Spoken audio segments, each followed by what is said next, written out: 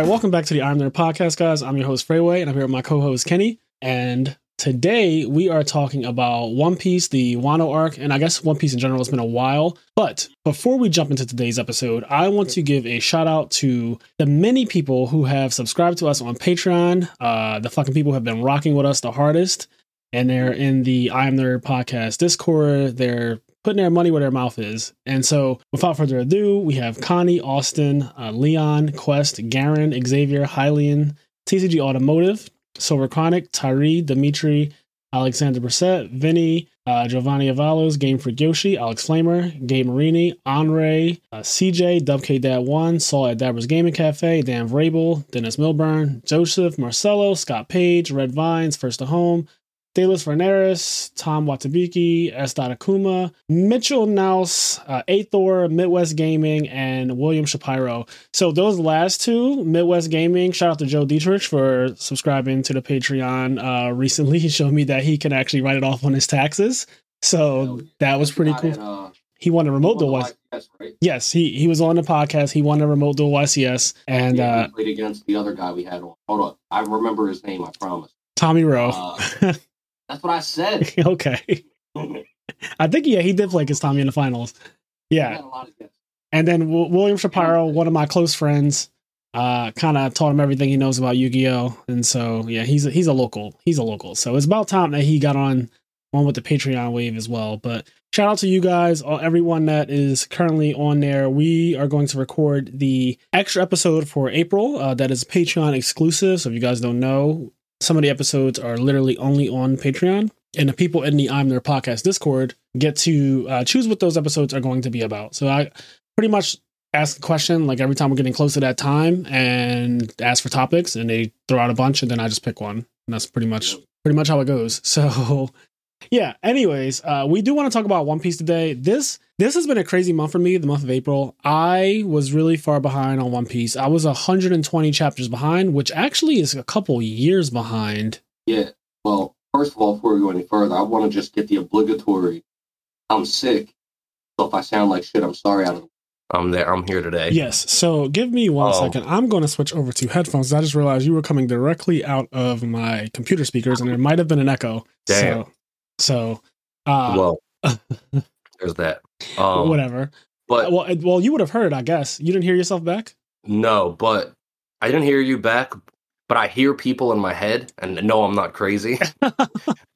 My headset, I don't know if it's on a bad line or what, but I get feedback. There's this fucking loser that lives somewhere in my neighborhood. I don't know, but he has like a radio, and he talks to people on like this radio, like old school 60s shit. And he like talks to people on this ham radio on whatever frequency. And for whatever reason, my headset picks up that frequency. So I hear this loser in my head once a day whenever I put my headset on. So if you see the video, I actually just took one of my earphones off because in the middle of Frasier talking, I heard, and then like the fucking guy comes on like, hey, this is Mr. Potato Head from South. Yo, you have to be getting trolled. There's no fucking way. Every time we record this podcast at 7:00 on Wednesdays and Sundays that this guy happens to just get on his fucking radio and start ranting. There's no way. He's hacking your shit. I'm Dude, telling you. hate it. I hate it so He's fucking hacking much. the shit out of you right now. There's no way. I don't believe He this. just comes on and he's just talking. And the one day, like 2 weeks ago, he was like, yeah, he was arguing with someone. I only ever hear his side of the conversation, but he was arguing with somebody. He was arguing just with himself yelling at them. to troll the fuck out of you. I think But I hate that him. this guy is trolling you. I think it's someone you know, and they somehow left something on your computer where they're just hacking into your I don't Discord. know. But They I know. truly, like, you know, I don't really do this, wish death on anybody, but like, I truly hope he dies. Like, I just want him to die You've so fucking You've said bad. this to me so many times. Like, You've been wishing death on this guy for the last couple weeks. I just want him to die. Like, he's got to be old, right? Only like a super old head is like hanging out in his fucking garage playing with a radio. You are on one today. This is how we're starting, guys, and I'm not editing any of this out, so y'all gonna get No. all of this. This is what it is. Yeah, But- y'all know what we're like at this point. This is like episode 65, I think. I don't even know. Is this 65? This might be 66. I don't Actually. know. I just know episode 69 is about hentai. Yes, But this is episode 66. We are really quickly approaching 69. So be prepared for anyway, all that to say, 120 chapters behind, that's more than a year. So that's more than 2 years. I was about to say, it's more than 2 years. If you figure there's 52 weeks in a year, right? So that means at maximum, there's 52 chapters. There's not 52 chapters in a year because Oda goes on breaks. I think the average chapters a year is between 30 and 40. Sometimes it's like 35, sometimes it's 39. But in general, there's between 30 and 40 One Piece chapters a year. So 120 chapters behind is hella behind. I didn't realize how far behind I was in One Piece because I actually started reading the Wano arc a while ago, I guess 3 years ago. And I think the pandemic just is kind of distorting my timeline in real life. Yeah. Like, I feel like the reality is we've been in this thing for 2 years now, over 2 years now. And it does feel weird because I keep thinking of the pandemic as 1 year. Yeah, it's not. But now it's not like it's not 1 year. It's been an actual 2 years. Like it started for me, the day I got sent home from work was March 11th, 2020. And we are past March 11th, 2022, which would have been a 2 year mark. So it's been 2 years and a month pretty much now. And it's just insane. So I didn't realize that I was this far behind on One Piece, which is I just can't believe that I didn't read any One Piece in 2 years. Or I think what really happened is I was already behind and I probably caught up somewhere in the pandemic. I probably read a lot of chapters and said, this is still a lot, and just stopped again and didn't go back to it. Because again, I read a lot of the Wano arc, or so I thought. That shit's still going though. And it was amazing. But then for whatever reason, I kind of stopped. And I said, you know what, I'll pick this back up and I'll just binge it again or whatever. But now I'm fully caught up. And I caught up, I've read 120 chapters in, I want to say 10 or 11 days. It was really fast.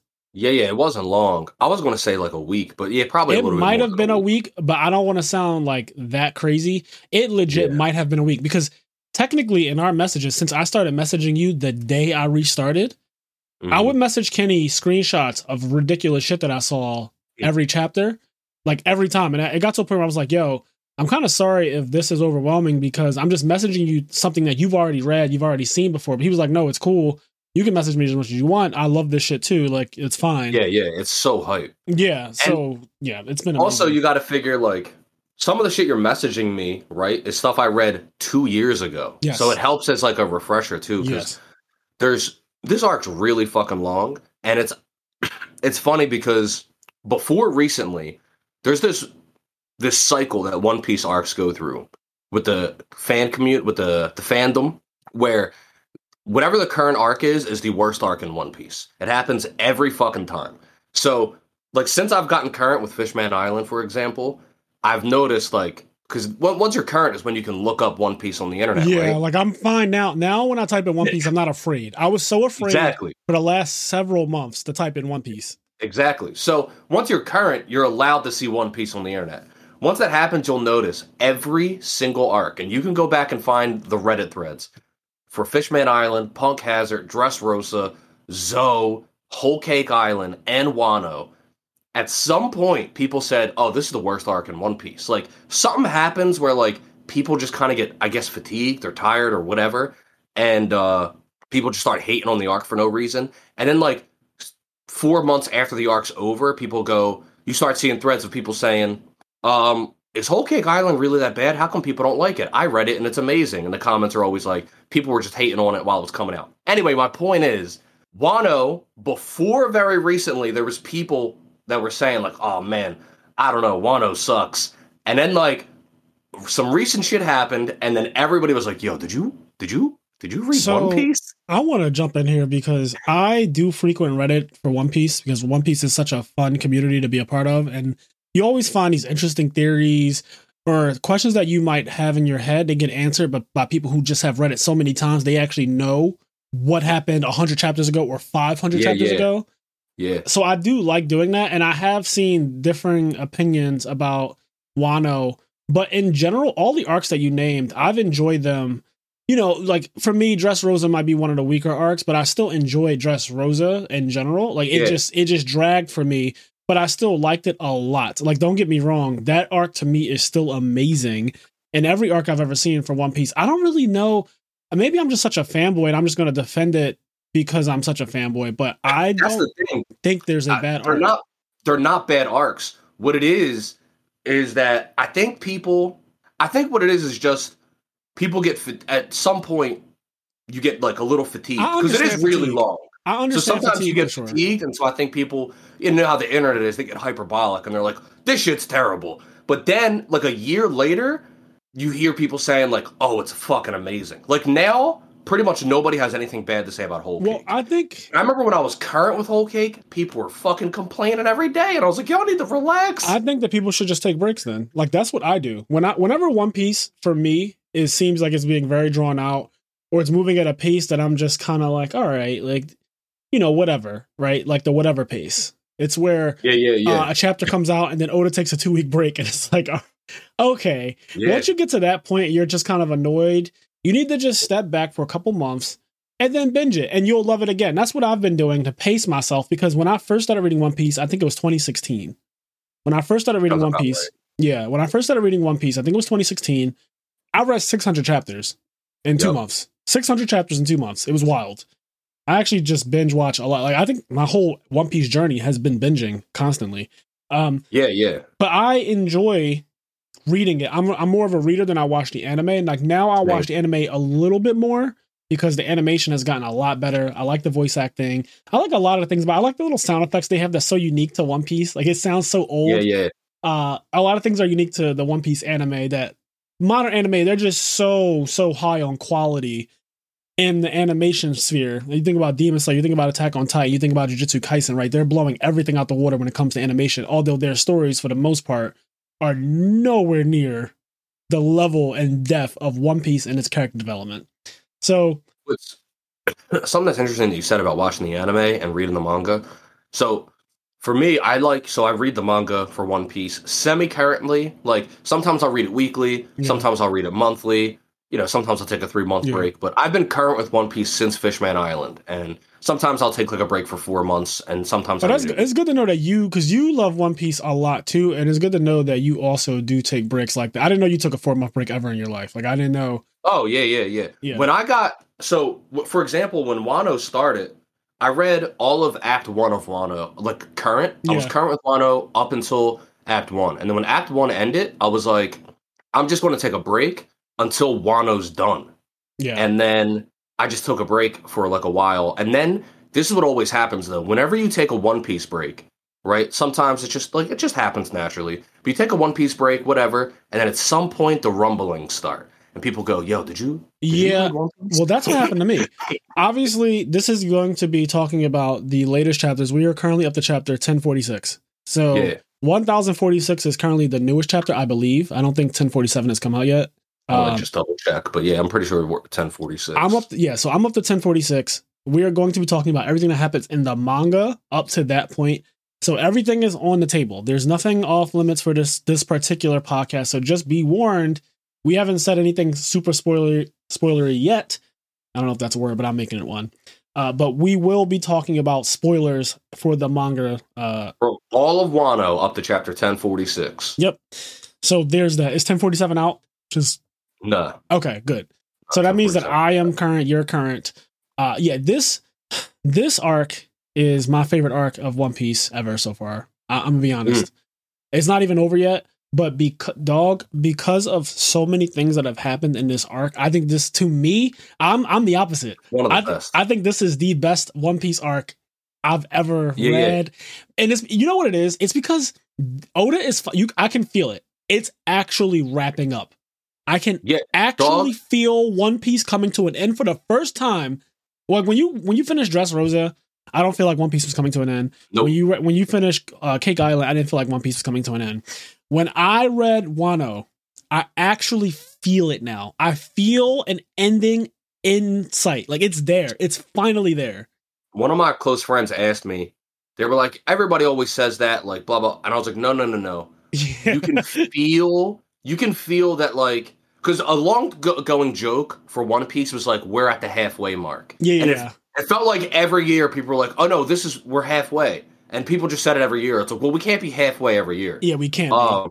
But now it feels like we're far past halfway.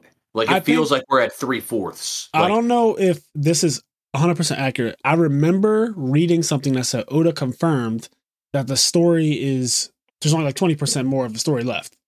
Yeah, like I couldn't put a chapter number on it. Like somebody said, like, exactly. Is it going to be over in 30 chapters? It's like no. But it's going to be years. It's still going to, the One Piece ending. Yeah, it's not going to be over next year. Yes. But you can feel that, and granted, you have to remember, like, we're talking about, like, the scale of One Piece is huge. Like, it's something that's been going on since 1996. 1046. We're on chapter 1046. Yeah, so... And Kenny already said that chapters, you might get 40 chapters a year. So think about how many years it takes. Yeah. You might get 40 chapters a year. Think about how many years it takes to get to 1046, right? Like, that's a lot of fucking time. And you said it started in 1996? I believe 96 is when the manga started. So, yeah, just to put it in perspective, if anyone was wondering. But all of that said, you can legitimately feel like, oh, we're moving toward Endgame. Like, this is... There's so many signs that are indicative of moving towards the endgame. For one, Luffy he was declared a Yonko, right? A while ago. And that title is pretty insane. When he got it, I was like, oh shit. That's nuts. Like, that is an insane thing for the main character to be considered the same, like, not literally the same, but on the same level as Whitebeard in terms of title. Like, he's considered an emperor of the sea. Like, Luffy is an emperor now. Like, he's fully, but when they first said that he was a Yonko in the manga, obviously it wasn't literally on, like, he's on the same level as someone like Whitebeard, like Kaido, like Big Mom, and Blackbeard. And I think that what this arc is doing, specifically with this arc, is fucking accomplishing, is showing you that Luffy is actually a fucking Yonko now. He might be stronger than all of them.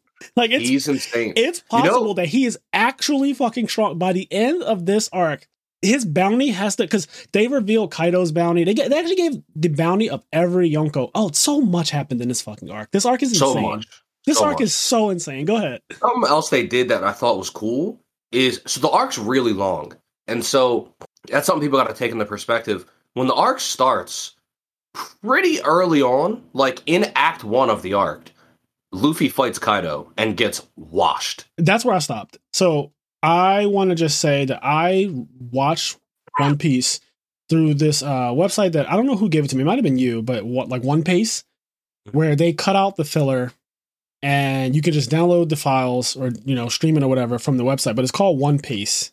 And it's really helpful. They're not all the way current in the Wano arc, but they got a good chunk of it. And I wanted to watch it because I knew that, you know, a fight was coming up at some point and I wanted to see a lot of it animated, but I obviously don't want to see any like of the padding that they do in the anime when you watch it week to week, where they just, there's a lot of scenes where they just kind of stare off for a very long time and do nothing just to make the episode 22 minutes. Dude, I wish One Piece was fucking done by the studio that did Attack on Titan or Demon Slayer or Jujutsu Kaisen. Like, I wish One Piece was done by them. Bro, I couldn't imagine if One Piece was done by a UFO Table or any, like, honestly, any Madhouse, any studio. Yeah, if any studio ever picked up One Piece to a redo or something, that would just be nuts. I mean, a boy can only dream, but I'm still satisfied with the anime that I've watched so far of it. Especially for this arc. And yeah, Act 1, like you said, it ends with him clashing with Kaido. Also, full disclosure for me, I knew when Kaido was first introduced, there was a random chapter hundreds of chapters ago where it just happened. It was one of my favorite chapters in One Piece. Oh, I love it. I love it. There's a random chapter where they talk about this guy who's trying to kill himself. Oh, dude, it's so fucking good. They talk about how many times he's been like the way, because you don't know what they're talking about. I really think it's one of the best chapters because it's just like a narrator talking, and he's like, "This man has been captured by the government 32 times, and every time they hung him, the chains broke. They shot him. They tried to drown. Like, they talk about all the ways that they tried to kill this guy. He's been jumping off the cliffs, and how this guy tried killing himself, and like all of this shit, and how he's never successfully killed himself. And then they show this guy way up in the sky, like fucking 10,000 meters in the sky or whatever, on like a sky island, and he's like praying, and they show Urog of the worst generation. He's like the mad monk Urog, and they're like praying for him or whatever, and then he jumps off, and you see him fall. It's so good, and you could tell he looks broken. The silhouette that they give you when you first see him, you just know that he's ridiculous. We already knew like of Big Mom and stuff. Like we knew of these Yonkos that were out there, but we didn't see them yet. They're not in Marineford at all. You just see Shanks, Whitebeard, Blackbeard. Those are like the three at the time. I guess Blackbeard wasn't necessarily at the time, but then he becomes one really quickly after that, right? So I mean, he gets that fucking Quake fruit, and he takes Whitebeard's place, so to say.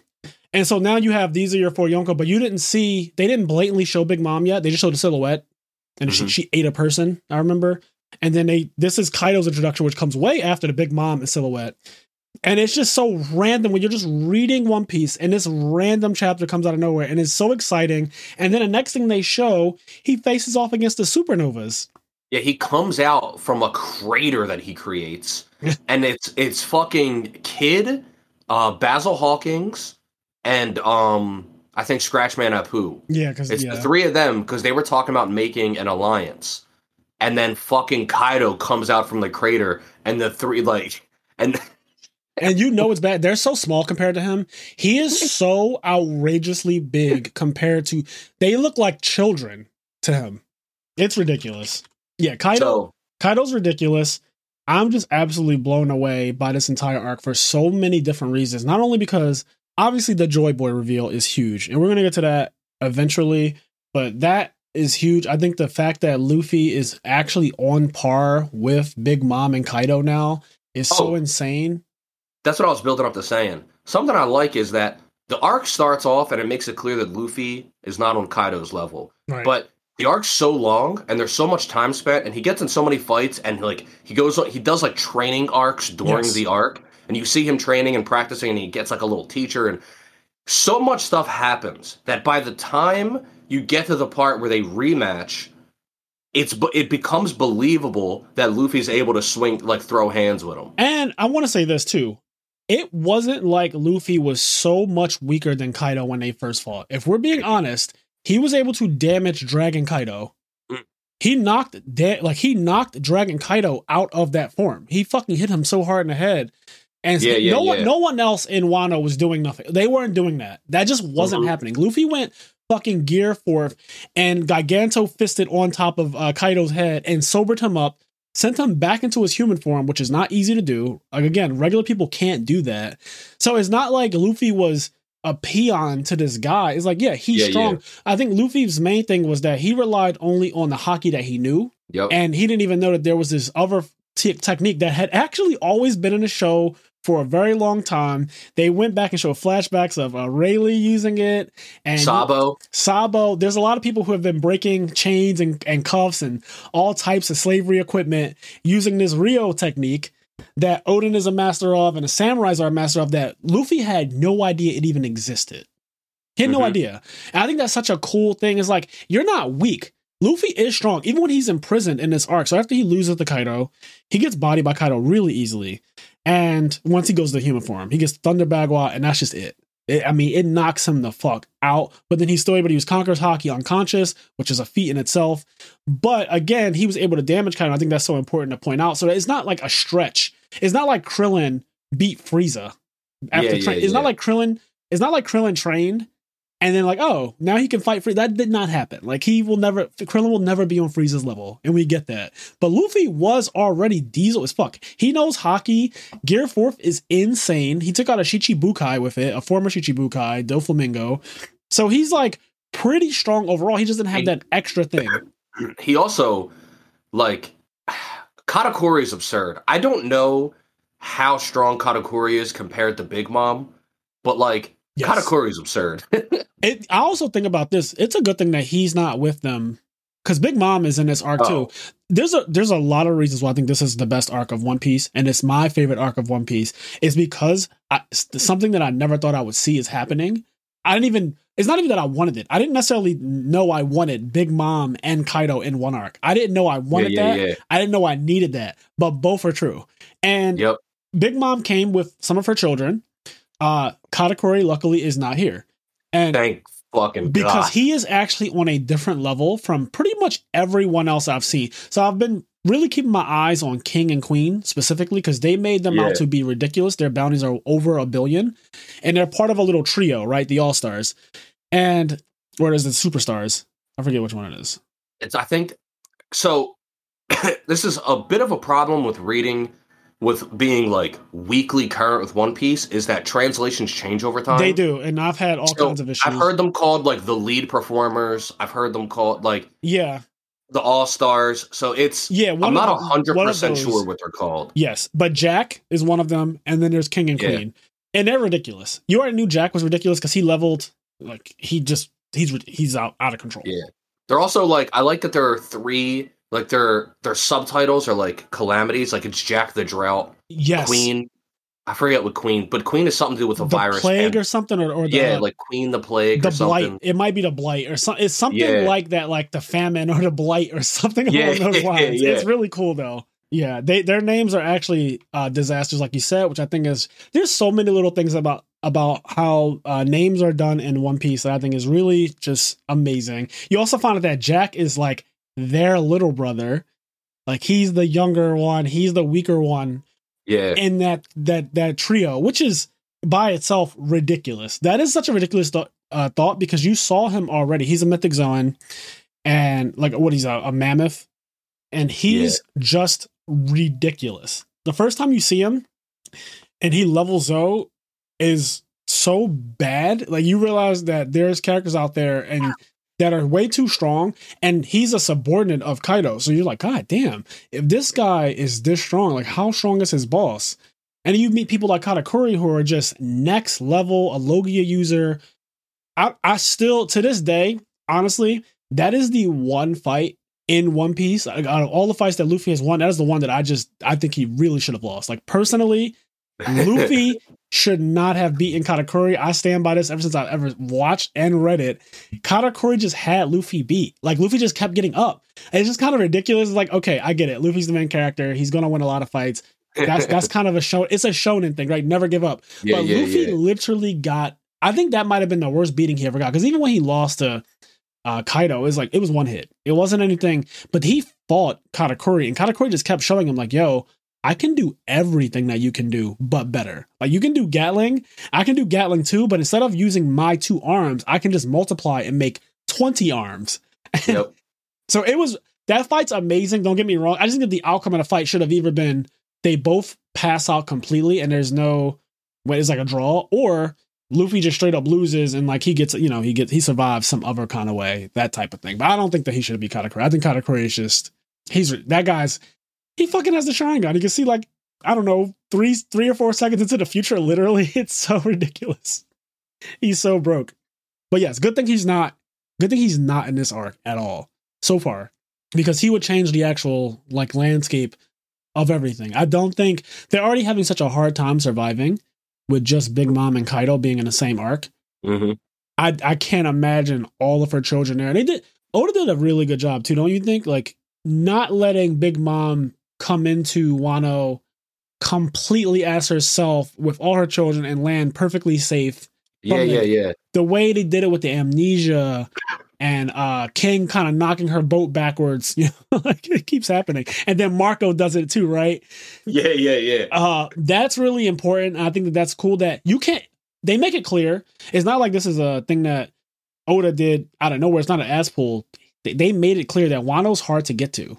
Yeah. That even an Emperor of the Sea has trouble landing on Wano. Like even Big Mom has trouble landing on Wano. When the Straw Hats landed on Wano, they like immediately got separated. Yes.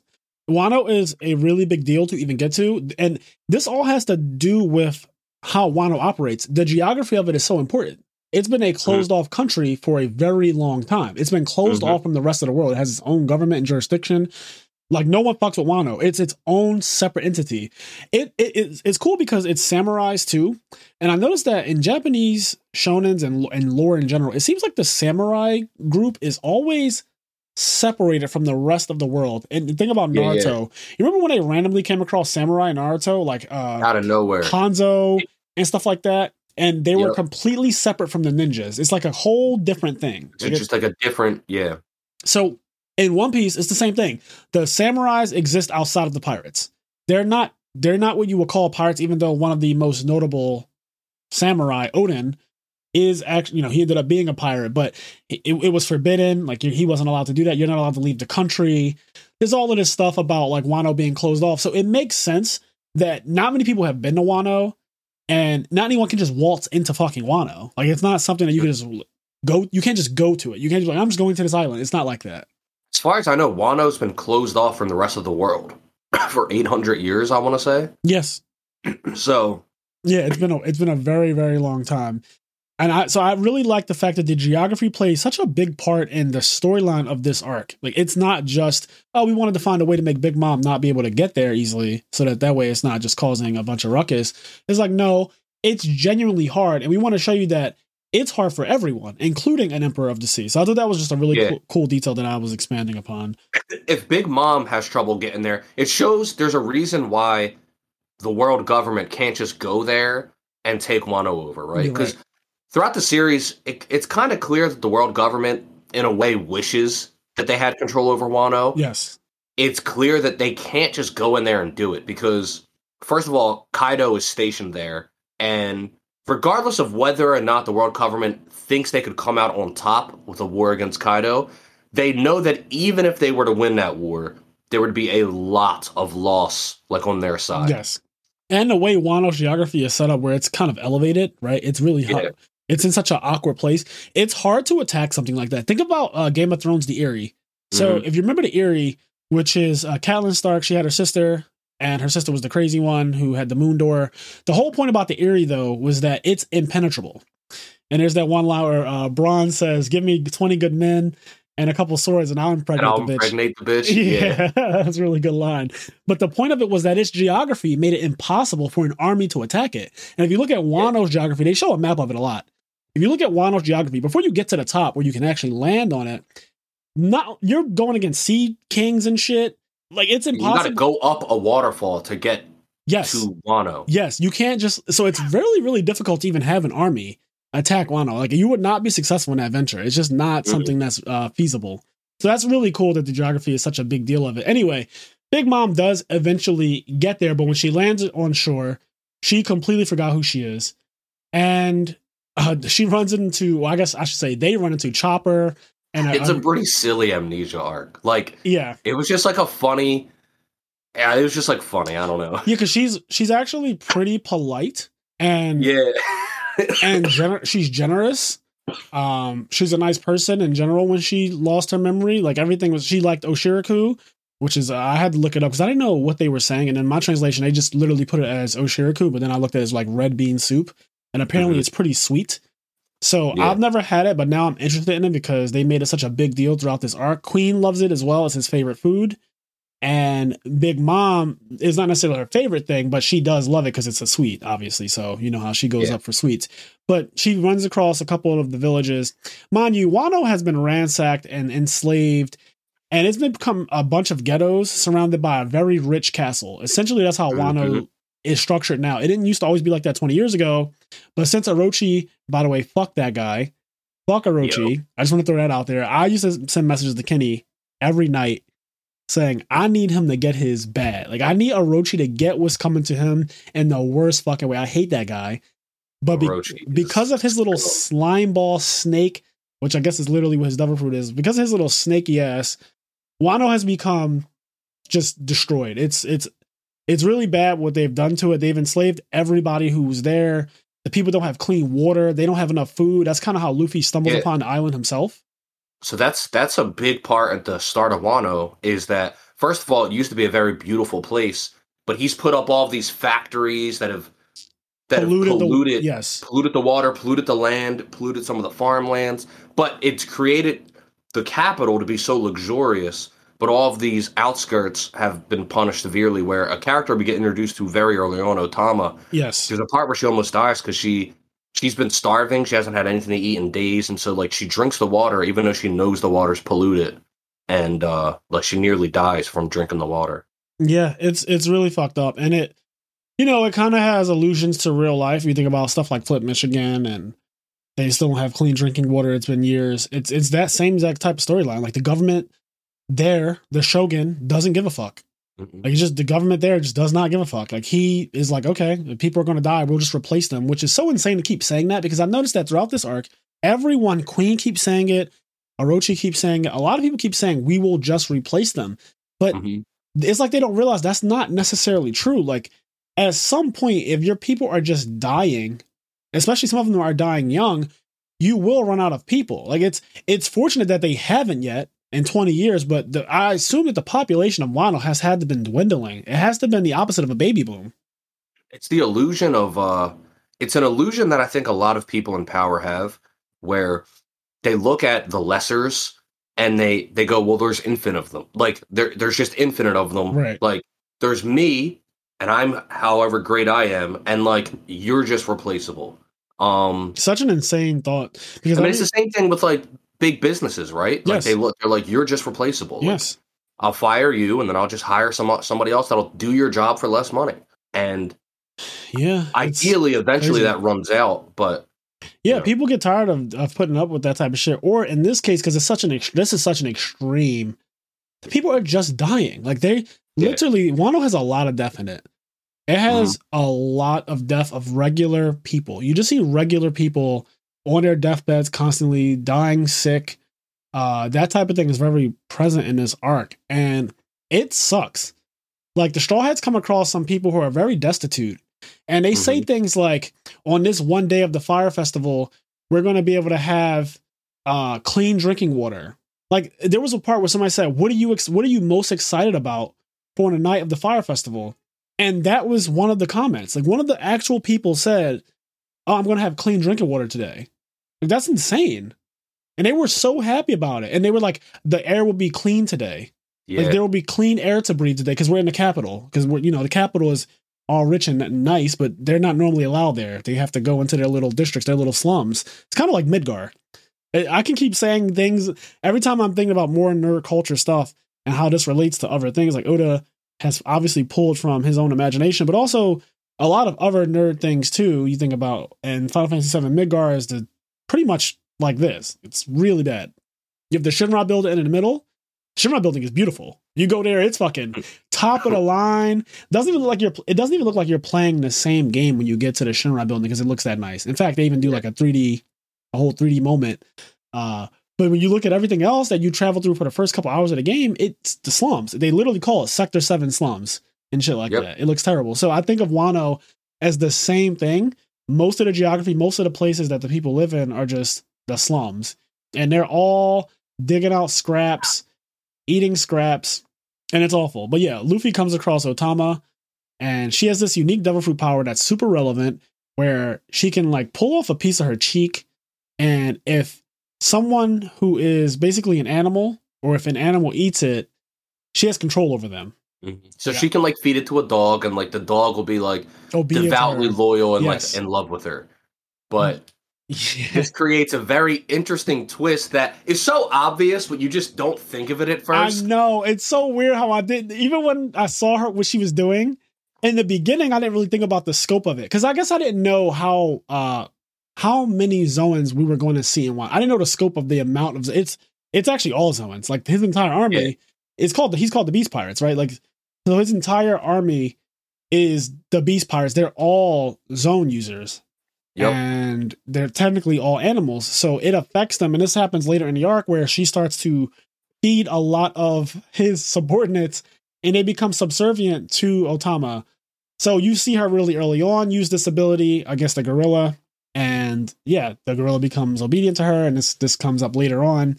It doesn't work on everyone, but it is pretty cool that it does have some relevancy because obviously if it just worked on like, let's say Kaido or he has his own fruit, that would be ridiculous. It would just be a little bit much, but it does work on all the smile users seem to be affected by it. Like if you ate a smile fruit, like the manufactured devil fruit, it definitely affects you.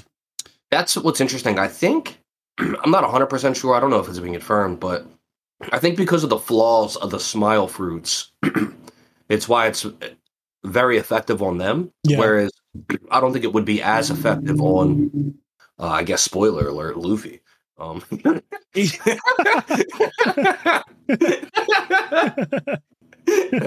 Oh man, that was good. I was thinking the same thing as I was speaking, and I was pussyfooting around it because I was like, "Well, damn, I guess Luffy is a Zoan now, right?" So technically, because he has eaten it, and I remember when she first gave him some of her cheek dango, he was like, "Well, what are you going to eat?" And she kind of was like, "Oh, I'm fine," right? Like she kind of just does that whole thing, like I'm good, because Luffy was dying when he got there. Like, he was like, "I'm so hungry, I need meat, I need food. Where's food?" Tongue out, salivating. You know him. You know how Luffy get down. And she started to feed him, but like, you know, he clearly wasn't on some super obedient shit. Although it could be, he definitely does have a spot for her, but that's just Luffy. I wouldn't say that her fruit is doing it, but yes, Luffy is a mythic Zoan. So, you know, if you're listening to this, you already know that, I'm assuming. But the world government confirmed that the Gomu Gomu no Mai is actually, you know, a mythic Zoan fruit. It's not a paramecia at all. And even Kaido started to notice as he was fighting Luffy, which I thought was so cool, he started to call out things that were not akin to his devil fruit or what they thought his devil fruit were. He was like, dude, there's a part that's so hype because this is like jumping 100 chapters ahead, but there's a part where Kaido like legit says like, "Who are you?" to Luffy, and then it's a bit of a nerve-wracking part for the reader because the story they were building toward maybe Luffy was possessed or something. And so maybe he doesn't say he's Luffy, but he does just get up and he says like, "I'm Monkey D. Luffy. Yeah. I'm the man that's going to be the king of the pirates," etc. Yeah, he stays in character because that's just literally who he is. And Luffy doesn't, like, to him, his devil fruit's always just been, I'm a rubber man. Yep. But that's been Luffy since pretty much the first chapters. Personally, like, I'm a rubber man. Like that is who he's always been. But his devil fruit isn't truly that. And this is such a mind-blowing thing. There's so many things that happen in this arc. I'm not going to go into it just yet. I still want to save like the Joy Boy thing for a little later. So I want to back up some. So we've been following Momonosuke and a couple of the other samurais. Kinemon, Momonosuke, Kanjuro. We've been following him for a long time. Like a very, very, very long time. We've known about them. We've even known that Momonosuke is a dragon, right? Like he is literally a little like a little pink dragon. Yep. And like I said, when I first saw Kaido, I knew that he was a dragon because it doesn't make sense for somebody to be considered a Yonko, and also you know that he's Mythic Zoan, Beast Pirates, right? So you know he's Mythic Zoan. It doesn't make sense for him to be anything other than a dragon. You think about the scariest shit in all mythology, it's always a dragon. I don't think there's anything scarier in mythology than fucking dragons. Look at how Game of Thrones played them up. Like they can wipe out a nation easily. Oh, quick side note, Momonosuke and Kinemon were introduced in like 2012. Oh my God. So 10 years ago. Because Punk Hazard is when they're introduced, and Punk Hazard is 2012, starts in 2012. So 10 years ago, we meet these characters, and we don't really know where they come from. We have no idea that they're actually from 20 years ago in the past, and that they've been literally time traveled to the future so that they can save Wano. It's such an insane storyline. The best part, too, is... So this is what I love about One Piece. And I actually meant to mention this earlier. You said something about watching the anime, and then you mentioned like Attack on Titan, etc. I love reading the manga of One Piece and then watching the anime because it gets to be your second viewing of it. Yeah. And that's when you notice things you didn't notice before, etc. Just like if you go back and rewatch Attack on Titan season 1, 2, whatever, you see things and you're like, holy shit. And that's when you start to realize like, these guys aren't writing it the night before. Like these guys are laying the seeds, they're planting, because there's parts at 10 years ago now where people talk about Gold Roger, and Momonosuke legit says that he has met Gold Roger. And like Usopp calls him an idiot. Usopp like calls him a liar and stuff, and he's like, dude, you're 8 years old. Gold Roger died 20 years ago or whatever. Yeah. Oh, it's so good. And so the whole community, like literally nobody was like, oh no, Momo, like nobody thought he was telling, but Momo, he's like, no, I met Gold Roger. And come to find out, this little fucker was born on Roger's actual fucking ship. Yep. Like Momonosuke and his sister were born on Roger's ship, which is so nuts to me that he was telling the truth, and we all just kind of read past and was like, okay, that's a random thing for a kid to be saying. Like, this kid's crazy. He's literally a lunatic. Well, that's the other cool thing about this arc is that it feels as though what has happened since the time skip started, since the start of Fishman Island, it feels like the Wano arc is the culmination of all of that. There's all of these things that were talked about and hinted at and that were just introduced since Fishman Island that led to Whole Cake and then Wano. Like, it was Fishman Island, and that's when Luffy declared war on Big Mom. That's also, I think, the first time we heard the name Joy Boy, and we saw like the Poneglyph, and we learned more about the weapons that could destroy the world. Then we go to Punk Hazard, and then Punk Hazard, we learn about the Smile Fruits and how they interact with Doflamingo and Kaido. Then we go to Dressrosa, then Zoe, then Whole Cake, then Wano, and it's like everything that happened in all of these arcs are all culminating right here because we have both Big Mom and Kaido on the same island. Yeah, and it's just like the last 10 years. Even knowing about like King Neptune's daughter Shirahoshi, who has the ability to control the Sea Kings, that's such a big deal. And it's like, okay, yeah, she can control the Sea Kings. That's pretty ridiculous, but you don't understand the gravity of it until this arc. In my opinion, because come to find out, Gold Roger met with the King of Fishman Island, and he was like, a fortune teller said, like, you're going to have a daughter who's going to have this power, but she's not going to be born. Like, Roger's asked, because Roger only has a year left to live when he gets there. He's like, I only have this amount of time left. For whatever reason, he knows he's going to die. And it's just ridiculous to me how, like, she's not born yet. And Roger even makes a comment, like, about how, he found the One Piece, but he got there too soon. He was born too early. It's so fucking interesting, man. It really sets it up where, like, that Oda knows what the One Piece is. Yes. Like, it's not like, and that he's been known what the One Piece was. Like, it's not some bullshit. Like, there's something there. Like, it's something. Like, there's some shit happening. It's so cool though.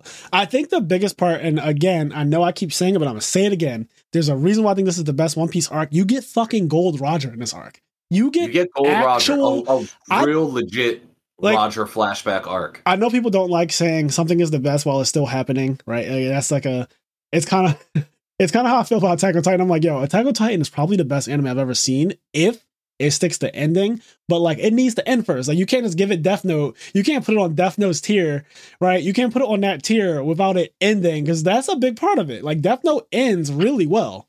Like, in my opinion, Death Note has a perfect ending. You knew from the beginning how it would end. It ends well. He tells you exactly how it's going to end in the beginning. Like, chapter 1, he lets him know there's actually no heaven or hell. When you die, I'm going to be the person that writes your name. Even if you're a Light fan, like, the way it ends is good. Yes, and you know me, I'm a huge Light fan. The ending is such a big part of why I think something is goated. And so for me, like, Full Metal Alchemist is pretty good because of the ending. I think, like, again, like, Monster's pretty good because of the ending. A lot of things, the way they end is a big part of it. And I'm saying it now, even though Wano isn't technically concluded yet, but this is my favorite arc because I just feel like Oda really said, okay, I've been building towards so many plot points, and people probably felt like I've been dragging my feet, but I've been really trying to paint this beautiful picture for you guys, and I hope that you appreciate it when I finally reveal it. And I think that we just got so many huge reveals that we've been waiting for literally 10 plus years for now. And seeing Roger fight, oh my God. Yeah. Also, because, like, and young Whitebeard, like Roger and young Whitebeard. Young Whitebeard, Roger, seeing Marco, like, when he was really young. Seeing young Silvers Rayleigh when his hair was fucking blonde. Because, watch the anime. I recommend, if you only read it, please go back and watch the anime for some of this stuff, because seeing the color of the characters was a big part for me too. Also, I think that it has a lot to do with hockey and Conqueror's Haki specifically, now that we understand. Dude, I love, like, the black and red lightning thing. Like, so that's how you know that Conqueror's Haki specifically is being used. And there's this new concept that was developed in the Wano arc about coding yourself in Conqueror's Haki. It's a whole reveal that Luffy pointed out when he fought Kaido again. He was like, you've been coding yourself in fucking Conqueror's Haki this whole time. Like, that's how come it seems like you're not affected by anything. You can't even affect someone without coding your fucking attacks in Conqueror's Haki. Yo, speaking of, let me just take a small moment to be the Zoro fanboy that I am. Zoro was doing that shit without even because when Zoro, first of all, Zoro blocked, like, a huge fucking attack from the Emperors. Yes. And, like, saved people's lives behind him. and then he was able to damage Kaido, and then like Kaido whipped his ass, but he was able to damage Kaido, and Kaido was like, I forget exactly what he said, but he basically said like you're using Conqueror's Haki for your attacks, and Zoro was like, I don't know, I'm just fucking. Yeah, I thought that was such a cool part too, because at the time we're under the impression only Luffy has it, Conqueror's Haki. And come to find out, it seems like his subordinates might have that shit too. Or, I mean, literally Zoro blatantly has it. Now that he's using Odin's sword, the Hell sword, that fucking Enma. Now that he's using Enma, he blatantly has Conqueror's Haki. And Sanji also got some shit going on. Like, Sanji's on some... I feel like Sanji has Conqueror's Haki too. Like, if I'm not crazy... I don't know if it's been revealed. Like, I don't know if it's really been revealed or hinted at yet for Sanji, but I think he'll probably end up having it as well. Like, it makes sense for Sanji, Zoro, and Luffy to have it. When he was fighting against Queen, I really feel like they were alluding to him also having Conqueror's Haki. Yeah. I really got a strong inclination about that. The thing that was... So, Oda's just a really good writer.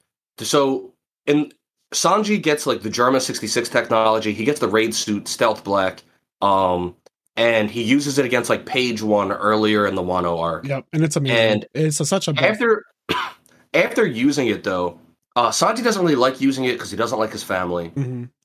But then, way later during the raid, when he's fighting Queen and stuff, Sanji goes through this whole thing where like he feels weird. Yeah, and, like his body's changing. There are several chapters where he's running around. He's saying something feels strange ever since I put on that suit.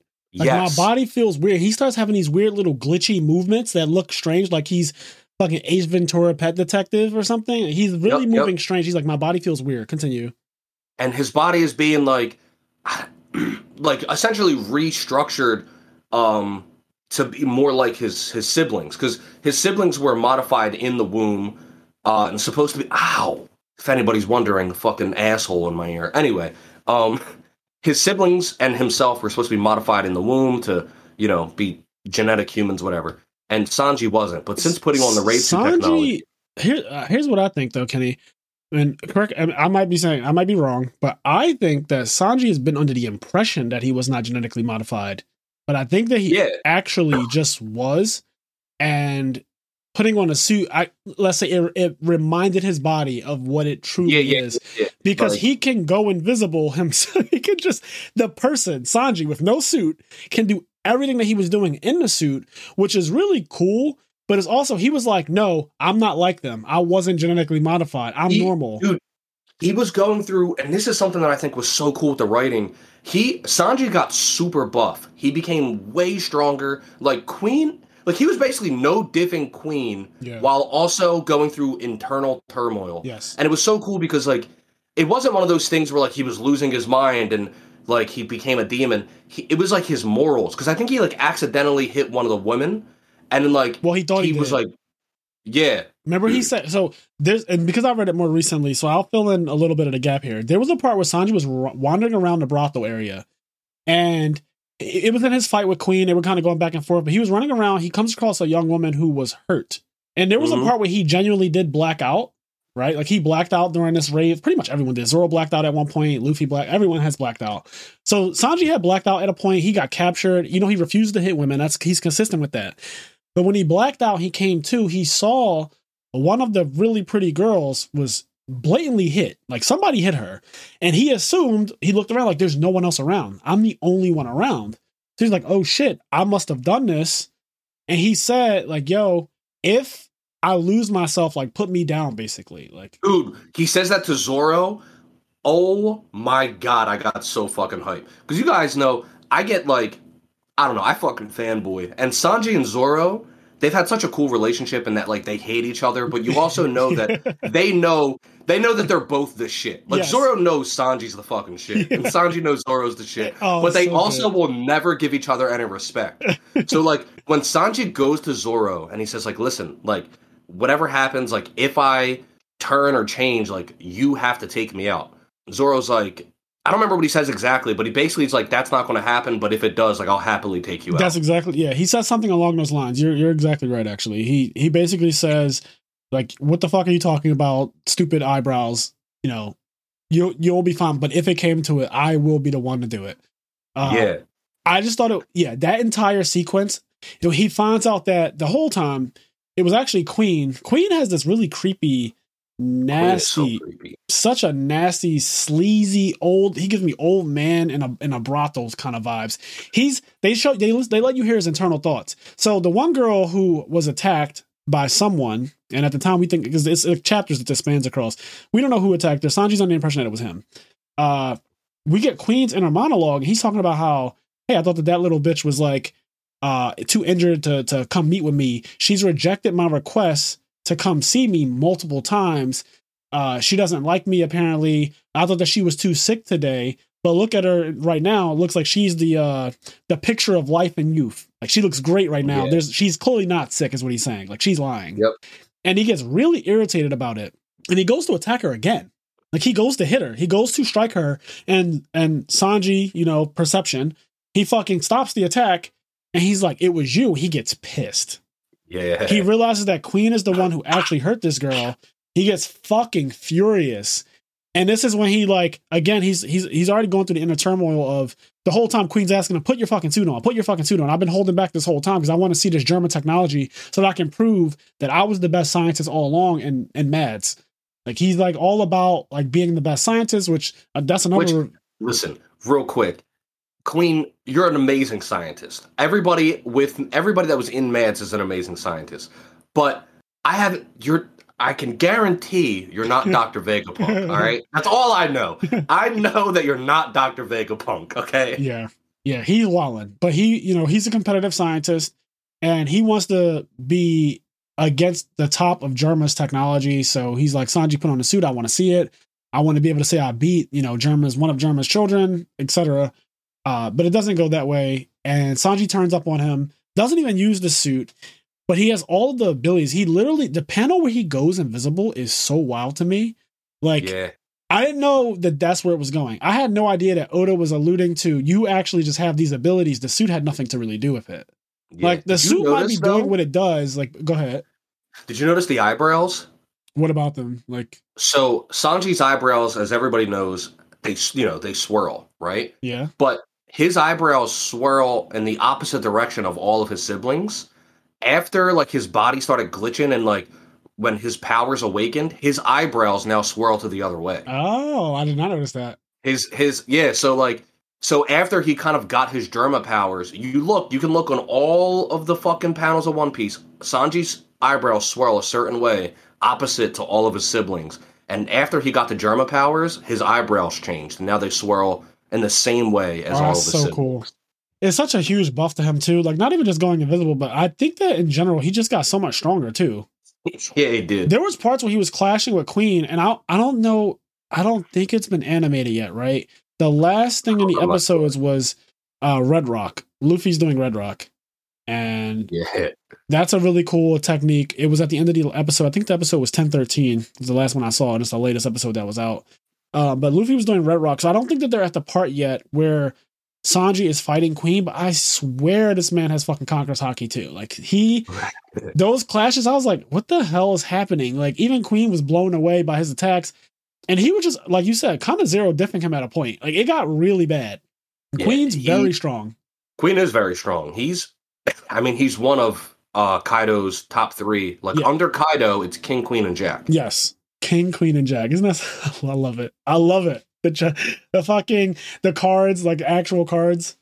Yeah. So good. That's something as a side note, I guess, just talking about Queen. I don't know if Queen really counts on this, but something that One Piece hasn't strayed away from ever, but in terms of like inclusivity or whatever, the fact that you have Kiku, who is as far as I know, assigned at birth man, but like presents as a woman very clearly. Presents as a woman definitely presents as a woman. You have Yamato, who is legit introduced. Like, I remember Frazier messaged me, and he was like, "Why does Kaido have a son?" But this is before you see Yamato, who's clearly like a female in terms of how she's born, but fully represents herself like as a male. Yes. Like, refers to himself and also everybody else too. They all just call him Kaido's son. Luffy says bro a couple times. Yeah. Like Luffy gets on board. If Luffy can respect someone's pronouns, like we can all do it. Like Luffy, Luffy immediately was like, "Bro, what are you talking about?" I was like, "What the fuck? How are you just like immediately on board?" Luffy was immediately on board, so I really thought that was funny. But yeah, I mean, One Piece has always. I felt like really cool. I feel like One Piece has always been really inclusive, though. When you think about it, like the Okama parts and stuff, like the drag queens that they've had, cross dressers, whatever you want to call them. They've always been very like, this is fine. Like no one gives a shit that people. I just think it's another cool example because this is where you find out Kiku is actually Flintlock Izo, who's a member of the Whitebeard Pirates, one of the commanders. Who Flintlock Izo, if you do or don't remember them, is a male, but also has very obvious feminine features. Yes. And then you find out that he has a brother here in Kiku, and then also Yamato. I don't know, I just thought it was cool. Yeah, because they both look like women. Yeah. They're pretty. Like, they are fucking pretty. Yeah. You can't say they're not pretty. Yeah. I also like the whole Denjiro thing and Kyoshiro. My God. So I think let's talk about Oden a bit, because this character had been talked about so much before you ever get to see a single panel with him. They actually do a lot of silhouettes with him and hiding him. They don't want to show us him for a very long time. They make born the boil. They make Oden such a secret for a very long time. They build him up. So when you finally do see Oden, you're like, oh shit, this is the guy. We've heard so much about this guy. Oden. And you get to, I want to say like Act 2 of Wano. And they finally start to give you a portrait of who he was. And man, is it just... At first I was like, I don't really care. Like, I honestly didn't really care, because at the time he was just a myth. His retainers talk about him in such high esteem, but it kind of gave off the vibe that they might be a little crazy, right? It almost started to sound like they were all storytelling. They were all kind of fibbing a bit, kind of embellishing, as you would call it. Yeah. It seemed like they were embellishing, and also because people would blatantly say, he's been dead for this amount of time. There's no way that those guys are even alive. They seem like liars from the onset. Oda sets them up to look like liars. Mm-hmm. So when they're talking about how great Oden is, it kind of comes off as like, well, that's what I would say about my friend if he died, even if I knew that he might not have been the greatest man while he was alive, but I'm going to talk about him like that because he's my man. He's dead now. It kind of gives that vibe. And you don't realize this character that they've pretty much portrayed as larger than life, he's actually larger than life when you meet him. He's so fucking cool. I also think it's really funny how they introduce him, because like, he's an asshole, but he's an asshole that everybody loves. But when they introduce him, legit, they introduce him by saying like, "Hide your kids, hide your wife." Like Odin's in town. Yeah. Like when the flashback starts, there's legit a part where they're like, "Hide your wife." Like Odin's back. Yeah, there's this. So Oden is a rebel, and his dad is obviously the shogun. He's the heir to the throne, the heir to be the next shogun. And he pretty much doesn't want any part of that. He's kind of just wanting to live his life freely. He's kind of like Luffy. He wants to live a very free life. He doesn't want the shackles of being stuck in Wano his whole life. He dreams about going in the open sea. He dreams about just being free in general. And so he spends a lot of his life being a rebel. And that means doing things that he's not supposed to do as the heir to the throne, including... Yeah, but he does things that are really... He's one of those characters that I like because he does things that a lot of people will view as like disrespectful or wrong or like not proper, but he does it because he knows like it's his way of showing respect, and he knows like the other person would get it. Like pretty early on in the flashback, there's someone that dies, and he like goes to their funeral, and like he eats like a big pot of Odin on their grave or something like that, and everybody like looks at him like, oh, he's so disrespectful. But it becomes pretty obvious that like he's doing it in a way to show like this ultimate respect to like this person that he's like mourning the death over them. Yeah, and there's other stuff too. So there's this lawless area in Wano, and Ashura Doji, I think is his name. He is pretty much the god of this area. Like he's the king of this lawless section of Wano that's run by the criminals. And the only way you can survive there is if you're strong. Like you just have to be strong, and it's pretty cutthroat. Oden goes there. He goes against Ashura Doji, obviously, and pretty much zero diffs him. Like Odin is very strong. They make it known because you actually meet Ashura Doji in current time, way before the flashback, and he's very strong then. So when they go back 20 years, it's kind of like, oh shit, Odin zero diff this guy. You know, they made Ashura Doji in the flashback sound like he was godly too. Nobody could beat him, basically. So when Odin goes to the lawless area and he just zero diffs him and like doesn't take his life, Ashura Doji's like, you know, he's the typical samurai. He lost the fight. He's like, kill me. And Odin's like, I'm cool. Like, I'm not doing that. You know, that's not how I am. And Ashura Doji pretty much immediately, like everyone else who meets Odin, pledges loyalty to him and like that. All respect to you, like all respect to you, King of the Most High. Like he's very reverent of Odin immediately, and this is like a normal thing that keeps happening. Everyone he runs into, Kinemon, literally everyone he comes across. Kinemon is kind of like a gangster. Like Kinemon was like. Because now he's all like proper and he's like, super proper, respects the ways. Basically, and it was funny seeing him as a G. Yeah, he's so reformed now. But back in the day, like he used to get down with the criminals, and a lot of the people that are in Odin's group, like all of his retainers, pretty much they've done some bad shit. Like that's kind of honestly. Now that I'm thinking about it, Odin is very akin to Jesus Christ. Like when you think about the people who he selected as his like disciples, quote unquote, right? Yep. Like stick with me here. I'm going somewhere with this.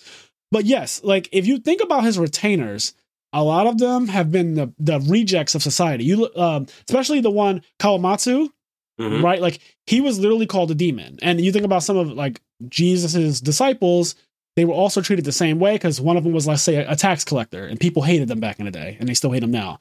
But he was a tax collector. He's one of Jesus' 12 disciples. Everyone hates him. He's kind of an outcast. Kawamatsu, hated by people because he looks different. No one likes him. They called him a kappa and stuff like that, you know, treated him really shitty. You got Ashura Doji, literally a gangster, literally a criminal, killed a ton of people, like takes what he wants, does what he wants. It's the only way you get through in this world is kind of his mindset at the time. And a lot of his, you know, people are like that. But when they get with Odin, he reforms them in a way, and they pledge loyalty to this man like no other. They're willing to die for Odin. They're all willing to do that. And a lot of times Odin's like, I don't even want you guys to follow. Like, why are you following me? A lot of times when he's leaving and they start following, he's like, what the fuck are you guys? How did you guys get here? Like, where'd y'all come from? And he's like, yeah, we don't want to leave. Like, we don't want to just live our lives without you. Like, we want to live for you, man. Like it's just really cool how they build this character up. And it's slowly how you see him become this godlike character. And then he runs into Roger. Well, first, Whitebeard. Okay, he runs into Whitebeard. The Whitebeard pirates crash onto Wano, and their ship is all fucked up. And yeah, immediately Odin immediately is like, yo, I have to get on this ship. Like, I have to see the open sea. I have to travel. And they show little Ace, they show little everyone, little Buggy, right? Yeah, I don't think they show Ace. They don't show Ace? They show... Nah. Oh, I'm thinking of Shanks. I'm thinking of Shanks. Yeah, they show Shanks and Buggy. Ace isn't born yet. Yeah, and in Odin's backstory, because he ends up with Roger at some point, and he ends up with Whitebeard, you see like little Shanks, little Buggy, little young Marco, like all of these characters who you know they're adults now. It's 20 years, but they're adults now, and you get to see like their chibi forms or whatever. And before they get some of them before they get devil fruits, which is so cool. It's just amazing. He runs into Whitebeard. He becomes immediately infatuated with joining the Whitebeard pirates. Whitebeard's like, absolutely not. And then when they leave, like when they actually leave Wano, Whitebeard departs. And hanging on to the fucking ship in the water, though, like submerged in water, but still hanging on to the ship, is Odin. And Whitebeard's like, yo, if you stay there, if you survive, 3 days? 3 days, I think. Yeah, if you survive 72 hours out there, like I'll let you become one of my crewmen. And and Odin holds on for 71 hours. Yep. And he hears the screams of a woman in a distant island calling for help. And in Odin fashion, he actually lets go. He goes to save this woman. And everyone was fucking sad. And they were like, yo, he was just about to make it. Like, he was holding on for so long. He was just right there. And he let go, and they were crying, and they were really sad. Probably thought he was dead, to be honest. But come to find out, he actually did some, super moral thing and like saved this woman from being attacked. So Whitebeard respects him for that. And yeah, then it's just gravy. Like it's gravy for him at that point. It's then just him and that woman becomes his wife, and they join the Whitebeard Pirates. Yep, they end up having their children, who are born on the ship, on Roger's ship. And at one point, when they first run into Roger, so Whitebeard runs into Roger, and Odin immediately is like, I want to fight you. Like he just immediately wants to fight Roger. And again, reasons why this is the best arc of One Piece to me. Like seeing Roger actually fight is wild. This is the Pirate King. Like this is the Pirate King. He is there. This is the pinnacle of all of the characters in the show. He is what everyone in the entire show aspires to be. This is him. You are seeing him now animated and fighting, actually swinging a sword, using technique, everything. And he does some fucking divine sovereignty shit that just like, it's one slash. It clearly has Conqueror's Haki, and it hits Odin and damn near kills him. And up until this point, everyone that Odin has fought, he's pretty much zero diffed and not suffered any real consequences to fighting anybody. Runs into Gold Roger, gets destroyed immediately. You realize it's not even close. There's a level to the power. And also I've noticed that the Yonko, like Roger being one of them, they name some of their techniques like sovereignty and divinity and shit. I don't know. Something about Oda using these titles for their attacks is so cool to me. Like Ikaku divinity or sovereignty or whatever. Yeah. Sovereignty, I think it is. Ikaku sovereignty. The one Big Mom does. And that shit is outrageous. And then like Goldie Roger using his technique, like divinity, and he swings and you see the Conqueror's Haki and everything. And then when he finally clashes with Whitebeard and the cloud split, we finally understand why after all this time. We saw this way back when Shanks and Whitebeard first met. Yep. They clashed and you see the heavens actually split apart. At the time you just think like, oh, this is just for dramatic effect, right? Like these are two strong characters. So these guys are just broken. Guys are just broken. They're strong characters. You didn't know that there's actually a reason for, specifically when people clash with Conqueror's Haki, that causes that to happen. Mm-hmm. Like that is a side effect of clashing with Conqueror's Haki. Also, side note, I love the way that Oda uses that for the people of Zou who get powered, the Minks, the people who get powered by the moon. At one point, the moon gets clouded because of Kaido's fire clouds, and they transform back to their normal forms, which not very strong in those forms, to be honest, especially compared to the Beast Pirates. But when Luffy clashes with Kaido and he's coated in Conqueror's Haki too, it opens the heavens back up and the moon comes back out. I just thought that was such a cool fucking little thing. And then there was the part, I forget who he was fighting against, but the Dogstorm, he was like about to lose. I think he was fighting Perospero, and he was about to die. And then like when the clouds open back up, Dogstorm's like, "Don't be a bitch now." He's like, Is it Inarashi? Yeah, he's like, "Don't be a bitch now." Like, yes, he transformed. They look scary too. Him and Nekomushi, so scary. They look so scary when they first transform. They get like this crazed like look in their. It's kind of like when a cat does the thing where they back up and lift up their neck and their shoulders real high. They look crazed when they transform into their what's it called? I forget the name of that form. Sulong is what I remember reading. Yeah, Sulong. When they go into that Sulong form, they're ridiculous. It's a huge buff to them. But yes, when two people with Conqueror's Haki on that level clash, it opens up the heavens. And so Gold Roger and Whitebeard clash. And they have a all-out brawl where it's like, yo, we came across this other pirate ship, take their shit. Like, this is a chance to take their shit. We're going to take everything they have, and that's kind of the order on both of their parts. But then at the end of it, they fought for like a week or something. And at the end of it, they end up just doing a gift exchange. Like, the Whitebeard pirates and the Roger pirates are like, yo, I got this cool-ass thing from this place. Like, I'll trade you for this. And it ends up being that. Like they actually don't kill each other. Because they're rivals, but they're homies. Yeah, it's really cool. And they're both very clearly strong. They said that Roger and Whitebeard, they fought for, I forget how long. It was some ridiculous amount of time. But I think it might have been 7 days. It was some ridiculous amount of time. Maybe it was just 48 hours, but whatever it was more than a day. And as I'm reading this flashback of Roger, Whitebeard, Odin, like Shanks and Buggy and Marco and all these other characters. Marco, who's also randomly in Wano too. now that he doesn't have a captain per se, he said, I'm free. As I'm reading this arc, and I realized like Odin akin to Jesus, and just like in general, him being such a big character that you really root for. It takes a while for me to really like connect to him, but once I saw what Oda was doing and the way he wrote him, like him holding onto that rope for 3 days straight, and then how that plays a part in his demise and stuff like that later on, and we'll get to that too. I just think it's so amazing, the writing. Mm-hmm.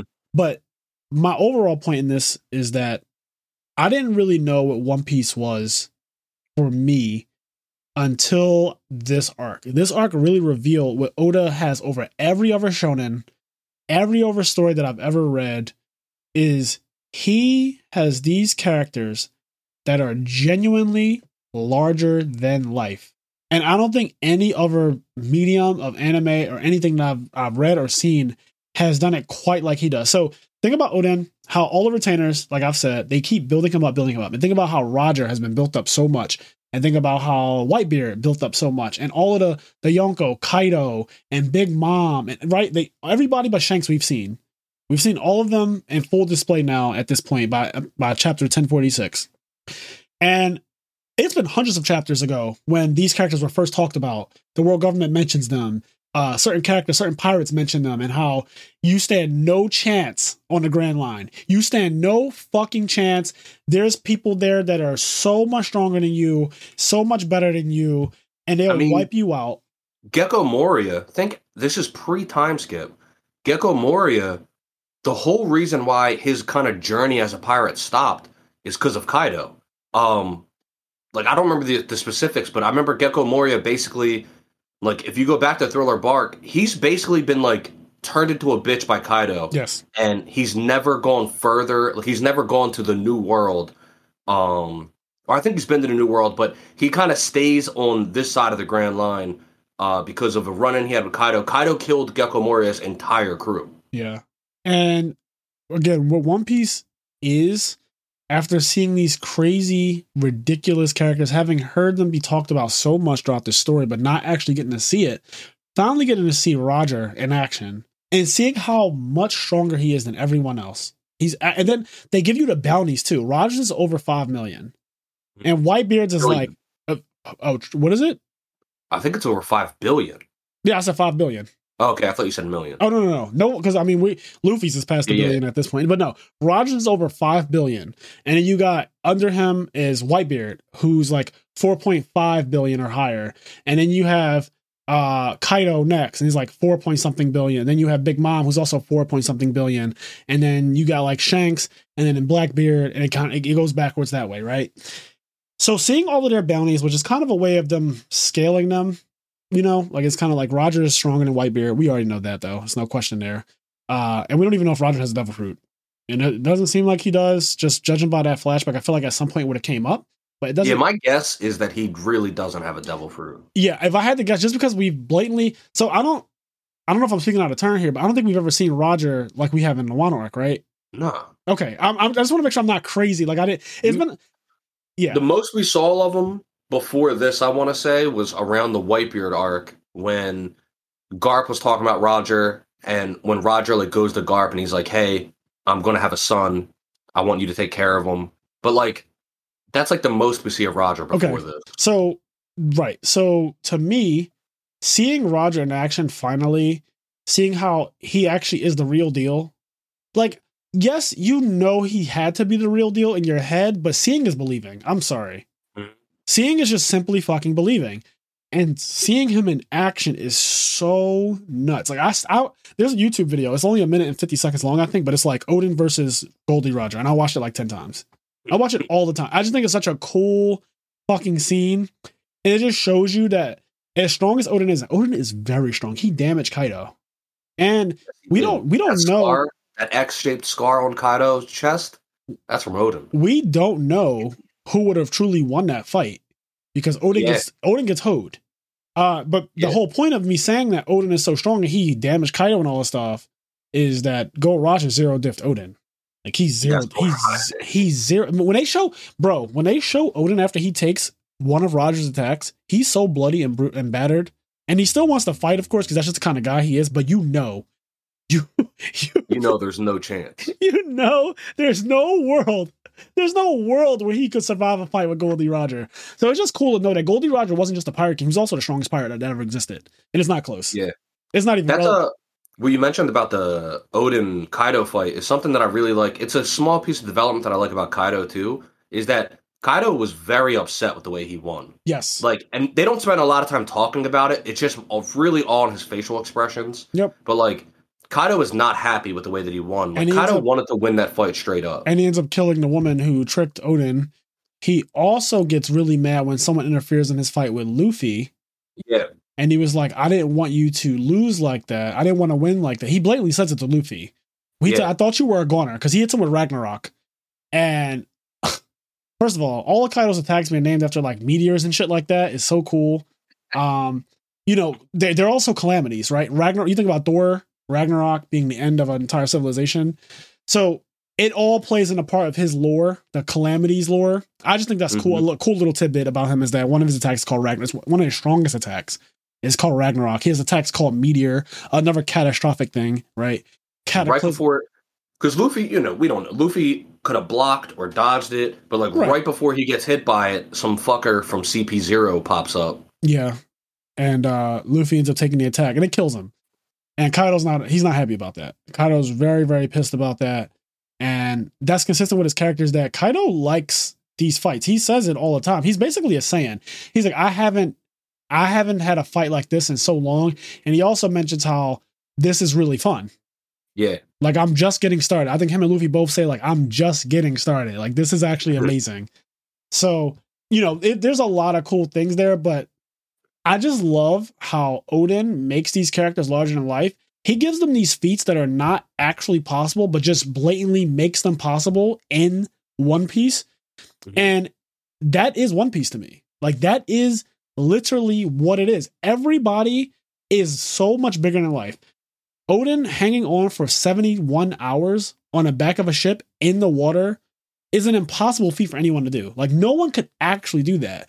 But it's so fucking cool that he gives people these feats. And usually what shonens do, because people are probably like, oh, like shonen characters do stuff like crazy things that are impossible all the time. But I don't mean that. I mean like regular shit. For example, things that don't involve fights. In fights, they always surpass their limits in a fight. It's always a fight with shonens. It's always like, oh, Naruto surpassed your limits. Like, you know, Itadori surpassed your limits in a fight. Bleach surpassed your limits in a fight.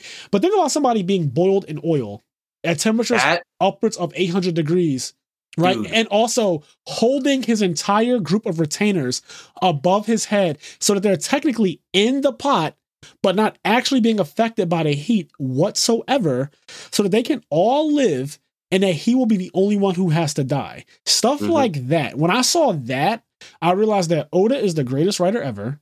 And that what he does with One Piece is make these way larger than life characters just reality. Like, they're so big. They're so insanely big to me. Yeah, so we all love the fights, but that, I agree, that's one of the absolute best scenes in all of One Piece. When Odin is in the boiling pot, and when he does the whole thing, like, I was born to be boiled. Yep. It's like a play on his name and everything. Yeah. But yeah, and he's holding all of his comrades over his head for, I don't remember the exact amount of time it was, but a fucking long amount of time. It was very long. And he's in like boiling oil. I remember when it was at 30 minutes and everyone was so surprised because they started saying, we came to see a crazy, awful, unsightly death. And what's going on? He's not even fucking flinching. And he's just and it's just one of those moments where it feels so good. Like, I agree. It's one of those surpass your limits parts, but it's not in a fight. It's not in a training arc. Like, you don't, like, I love Dragon Ball Z. It's fucking amazing. I love Naruto, etc. Yeah. But like, there's not a part in DBZ or Naruto or Bleach where like those characters are really like they surpass their limits a bunch, but they don't do it in those kinds of ways. It's always like in a fight. I think about, let's think about how the first Hokage and Madara are larger than life characters in Naruto, right? But everything about them being larger than life has to do with them fighting. Yeah. It's just their fighting prowess. It's just, oh, he had a Mangekyo Sharingan and a Kyuubi. Oh, he had wood jutsu and he could create a fucking gigantic Senju wood statue that has 10,000 hands. That's amazing. Don't get me wrong. These are crazy things. And when I first saw them, I was blown away by them. but it's always a fight. They're never larger than life outside of a fight. It's just like, yeah, that's the first Hokage. He's broken because he could beat everybody. Like, Yeah. that's cool. Odin can beat everybody. Roger can beat everybody. Whitebeard can beat everybody, but that's not the reasons why they seem bigger than life in Oda's One Piece story. And it's just, no one does it quite like him. That feat of him boiling, the feat of him holding on. There's another one too. There's a third one. I forget what the third one is. It's like it's another endurance thing. Oh, it's Raizo. Raizo being in the fire, literally burning. And his adversary is like, yo, the fire's going to reach you first. So you're going to die and I'm going to be fine. And Raizo doesn't say shit. And then they don't go back to it for a couple chapters. And when they go back to it, the guy's like, yo, what the fuck, right? So now we're both just burning. Stop this. Like, you gotta chill. Like, stop what you're doing, or we're both gonna die. And Raizo's like, nah, Odin boiled for this amount of time. I can put up with this, no problem. Obviously, he's capping, but it's the endurance. He does it regardless because of Odin. It's like, I want to be like him so bad. And it's just, everything is full circle. Like, this can be talked about for hours and hours and hours and hours. It's like even going all the way back to Zoro and Kuma, like, I don't know. I wouldn't even really like. I guess some people would argue that's a fight, but I don't even really like. I don't really. It's think not a fight though. I agree with what you're saying. When Zoro took Luffy's pain, like that wasn't like a fight thing. That was It's another one of those feats that's like he's larger than life. This character is great. Like Zoro is great because of the ability. He got a tiny portion of it, and it freaked him the fuck out. When Kuma threw like, I'm gonna just give you a portion of Luffy's pain. He just threw that little tiny piece. He took a little piece and threw it. And when it hit Zoro, he lost it. Harlem shaking. My man was Harlem shaking. You remember? He really was. And then you see the gigantic amount of pain that Luffy had, and he stepped into it, and then the screen just goes white, right? And then you see him the next day, and it's probably, honestly, that might be the single greatest, like, scene in all of One Piece, honestly. Like, dude, I'm getting a chub just thinking about it. It's such a good, it's definitely top 5, for sure.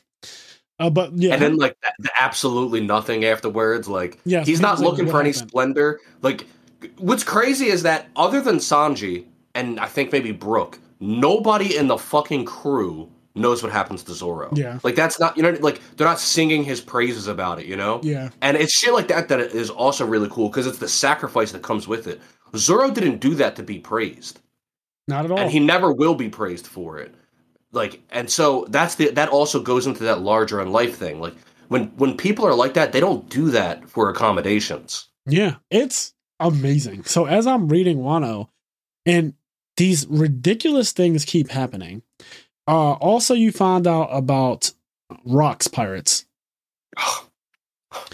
And Kaido. God Valley. Kaido and Big Mom were on Rox' ship, and Rox was the rival of Goldie Roger.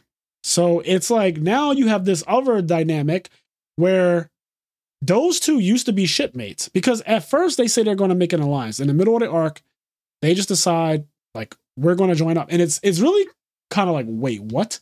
At first you're thinking she showed up for beef. Like, she showed up to fight, to fuck shit up. Come to find out, they start an alliance, and you don't quite get it. Because when they showed them drinking together, it's so cool how Oda sets it up. You see those two drinking, all of the pirates on both of them are like, yo, what is going on? They're not killing each other. They're drinking and they have their arms around each other. And it's one of the scariest panels in all of One Piece.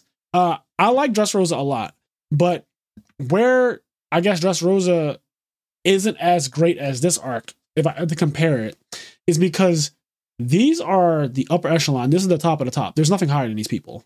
Mm-hmm. Like, this is like Doflamingo, Shichibukai, very powerful guy. Great feats and all that stuff, right? He's the first one that we ever saw use Awakening, which plays a big part in this arc, and they set it up perfectly.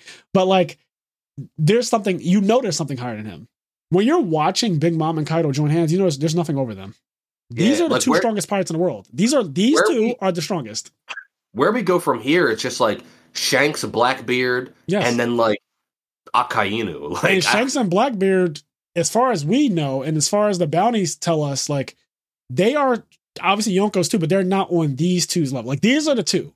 Like, these are also the two because they are the oldest. And I think that, like, age definitely plays a part in power level, it seems like, in One Piece. Yeah. It just seems like that actually is a factor. Like, your age, like, being like the fact that 20 years ago they were on Rocks Pirates and they've gotten so much stronger now. that they both can pretty much like they both have the power to end the world and stuff like that. Like they are the two pirates that are the most notorious. They have the highest bounties. They're insane. I just go ahead. By the way, there's so fucking much that happens in this arc because when they show the Rocks Pirates flashback where they have the battle at God Valley and they show like Garp and Gold Roger fighting on the same side, yeah, and then that's when you find out like you still don't find out the real reason, but that's when you find out like I think Sengoku says like when Garp returned from God Valley is like when he kind of vowed that he would never go higher than Vice Admiral. Yep. Because everybody knows, like, Garp could have been an admiral, and he always turned down the promotion. There's, like, a really cute scene in the Robin flashback where Aokiji, before he's an admiral, he's like, oh, Garp-sensei, like, when are you going to become an admiral? Like, I heard they nominated you again. And Garp's just like, shut up. He never goes higher than Vice Admiral because once you go to admiral, you are at the beck and call of, like, the Ten Rubitu, the Five Elder Stars, yep. the Celestial Dragons. And, like, Garp is disgusted by them. So, dude, they, like, showed us a glimpse of God Valley, and it's like, now we know there's going to be so much more. Yeah, and also seeing young Big Mom, because she was, like, skinny and hot, right? Am I crazy? Yo, she was bad.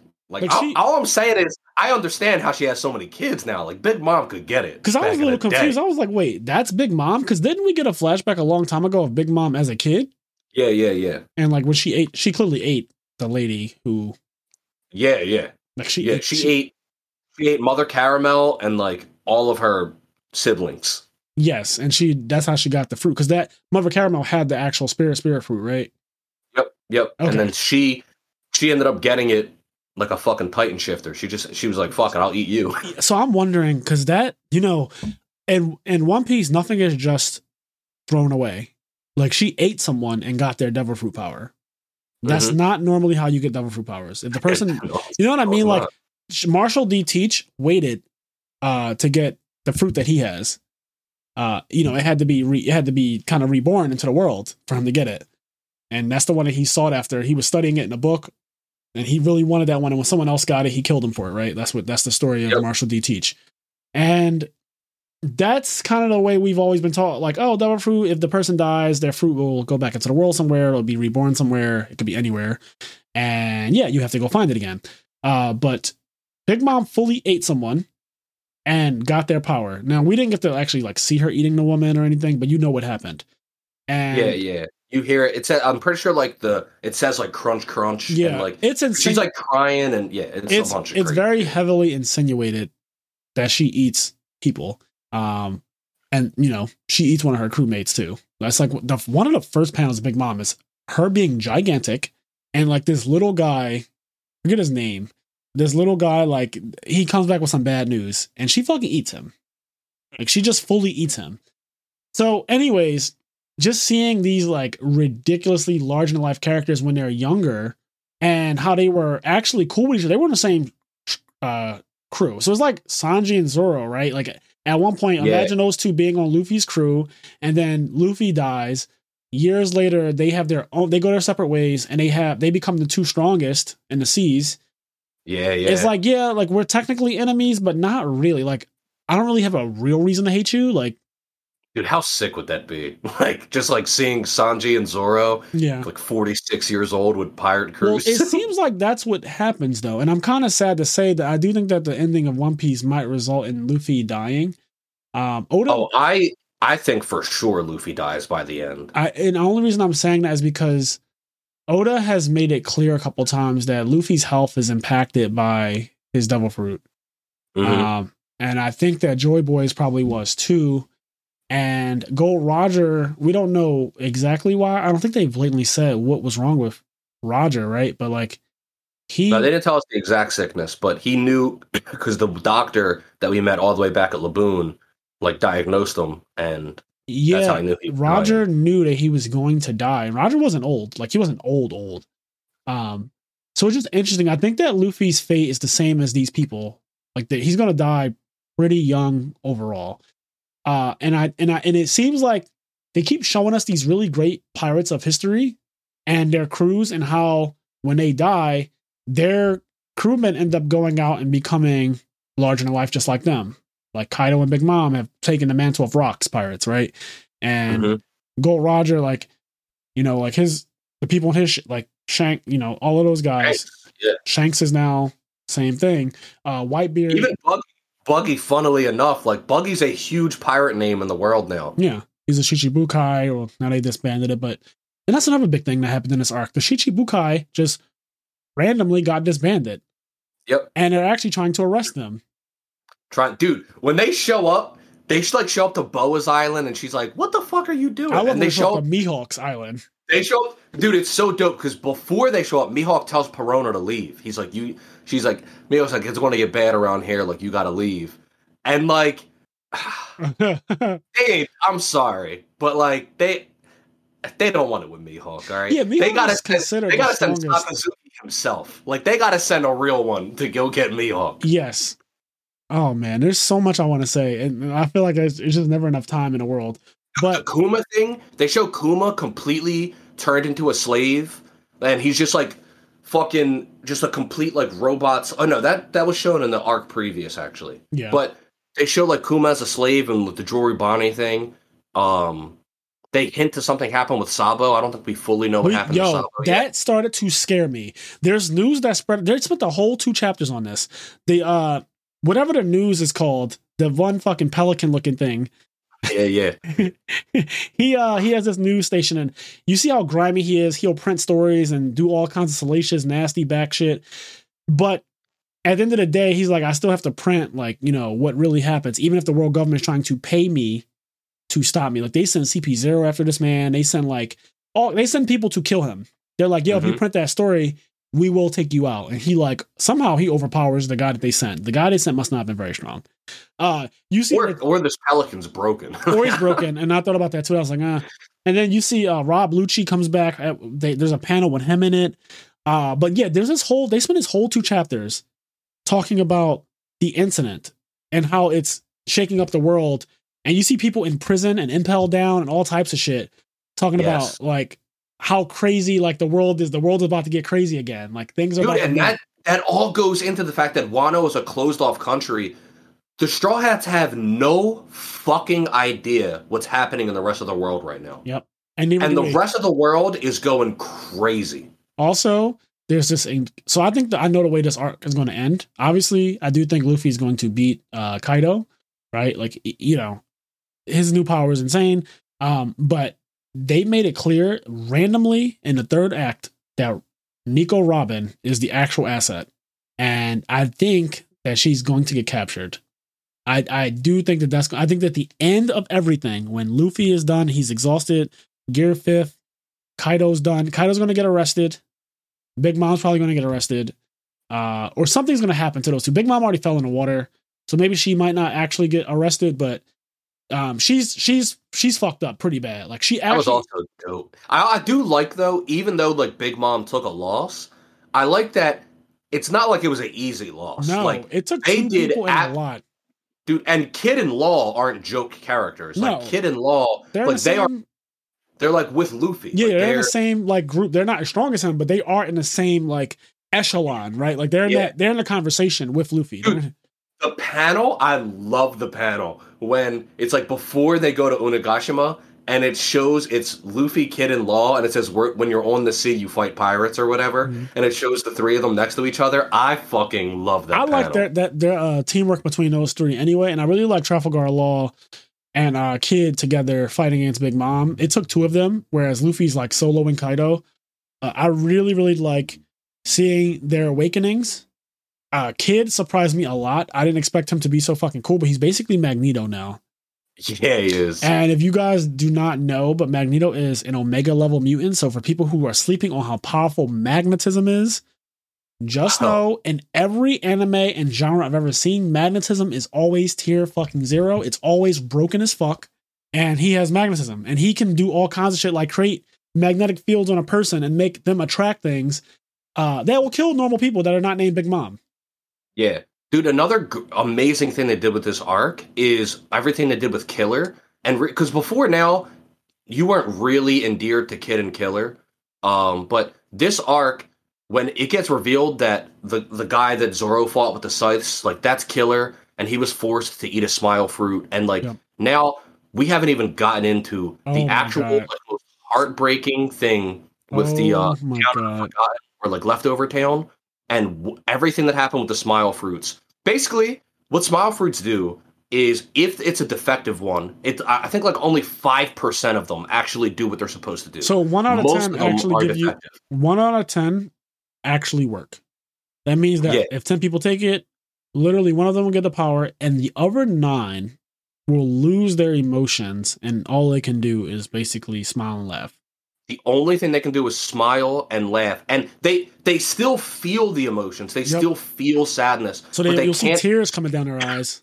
But they can't express it, and they do an amazing arc. And this is something else about One Piece that I think is amazing, and how you were saying it's very larger than life. But I think this is something else that One Piece does better than a lot of these other stories, whether it be DBZ, Bleach, Naruto, Black Clover, whatever. Yeah. Is every single arc can tell its own, like, there are stories, like the story of Leftover Town and everything that goes into it.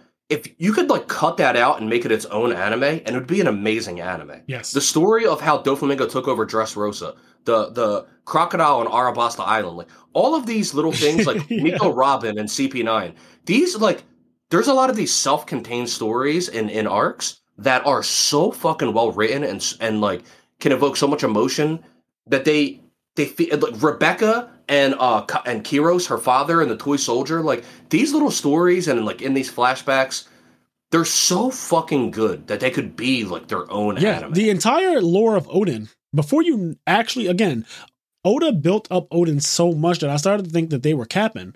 I thought his retainers were literally lying because everyone else thinks that they're liars anyway. Yep. Orochi keeps talking about it too. It's a cool thing. We're all over the place, I know, but like there's a cool thing about how Orochi is so afraid of them, even though they're technically supposed to all be dead. He's so afraid of them, and everyone thinks that he's kind of crazy, and they kind of peg him to be a liar, but then they're all still alive. And it's really cool because it doesn't make sense. It's like, well, how could they possibly have survived that? Like, they're supposed to come back on a specific night 20 years into the future. Like, there's this whole lore about it. And Orochi's the only one who really believes it. Everyone else is like, it's all cap. And so when they're talking about Oden, it kind of does make the reader think, like, maybe some of this shit is cap. Like, maybe it's not real. And it just turns out to be real. But that entire story of Oden by itself is worthy of a movie. Like, that could be a movie. That could be a movie. It's like really this entire Oden thing could be a movie. Oden and him meeting Roger and him meeting Whitebeard and that entire thing with the retainers and how they each join him. That's its own adventure. Like Oden could have been the protagonist of an entire story. 100%. And then the leftover town, the Okabara town, I don't remember how to say it. And then Yasu, who's like a former, I don't remember if he was a shogun or whatever, but he wasn't a shogun, but he was like a former super important person. Yeah. And Yasu had the small fruit and he gets executed. And then him and Zoro have like a great connection. There's like these great Zoro chapters with Zoro and Yasu. And then he gets executed. And then like all of his people are crying. There's tears in their eyes, but they're laughing and stuff as he gets executed. And like they almost like make fun of it. Like, like even your own people are like laughing at your death. But it's like, they're all crying, and it's such a fucking heartbreaking moment. Yeah, it's insane. There's a lot in this arc. There's also, you brought up Zoro, and it made me think about something else. They go back into Zoro's past in this arc. Yeah! Bro, and people talk about how Zoro doesn't really have any real like backstory or character development, but now he's actually getting some real development with the whole. So in this arc, he runs across a swordsmith, a legendary swordsmith at that, and there's this whole thing about how he got the sword that he has. It got stolen, right, at one point. And Ryoma's sword. Yes. It gets stolen. It's like a Shusui or something like that. Yeah, I'm not good with the name. Only name I know right now is Enma. That's the one right now. Well, Zoro's the white sword that he got from his childhood friend. I know that's called the Wado Ichimonji. Mm-hmm. And I think Ryoma's sword was called the Shusui. Okay, so the one that was originally from Wano. Yes, and that one's easy to remember because Shusui, you're thinking about Naruto, the guy with the Kodo Matsukami, the most powerful Genjutsu and all that nonsense. So yes, Zoro, his sword gets stolen in this arc. He's trying to get it back. He comes across this defending cat demon thing that ends up being like a little wolf. That whole thing is cool to me too. That entire arc about them, him and the Kappa collecting the swords together, so that way, 20 years in the future, I know they're going to come back, and we need to make sure they have enough weapons. And so the little pup had been there the entire time, like guarding this area. But point is, so Zoro, he runs to a swordsmith who's examining like the blades that he has, and he's like, "Yo, these are some of the legendary blades, but they haven't become black blades yet." And you know, there's like 21 of them and all this other stuff, all this crazy lore. Again, I messaged Kenny one night and I was like, I think One Piece does a better job at being a sword anime than actual sword animes. It really does.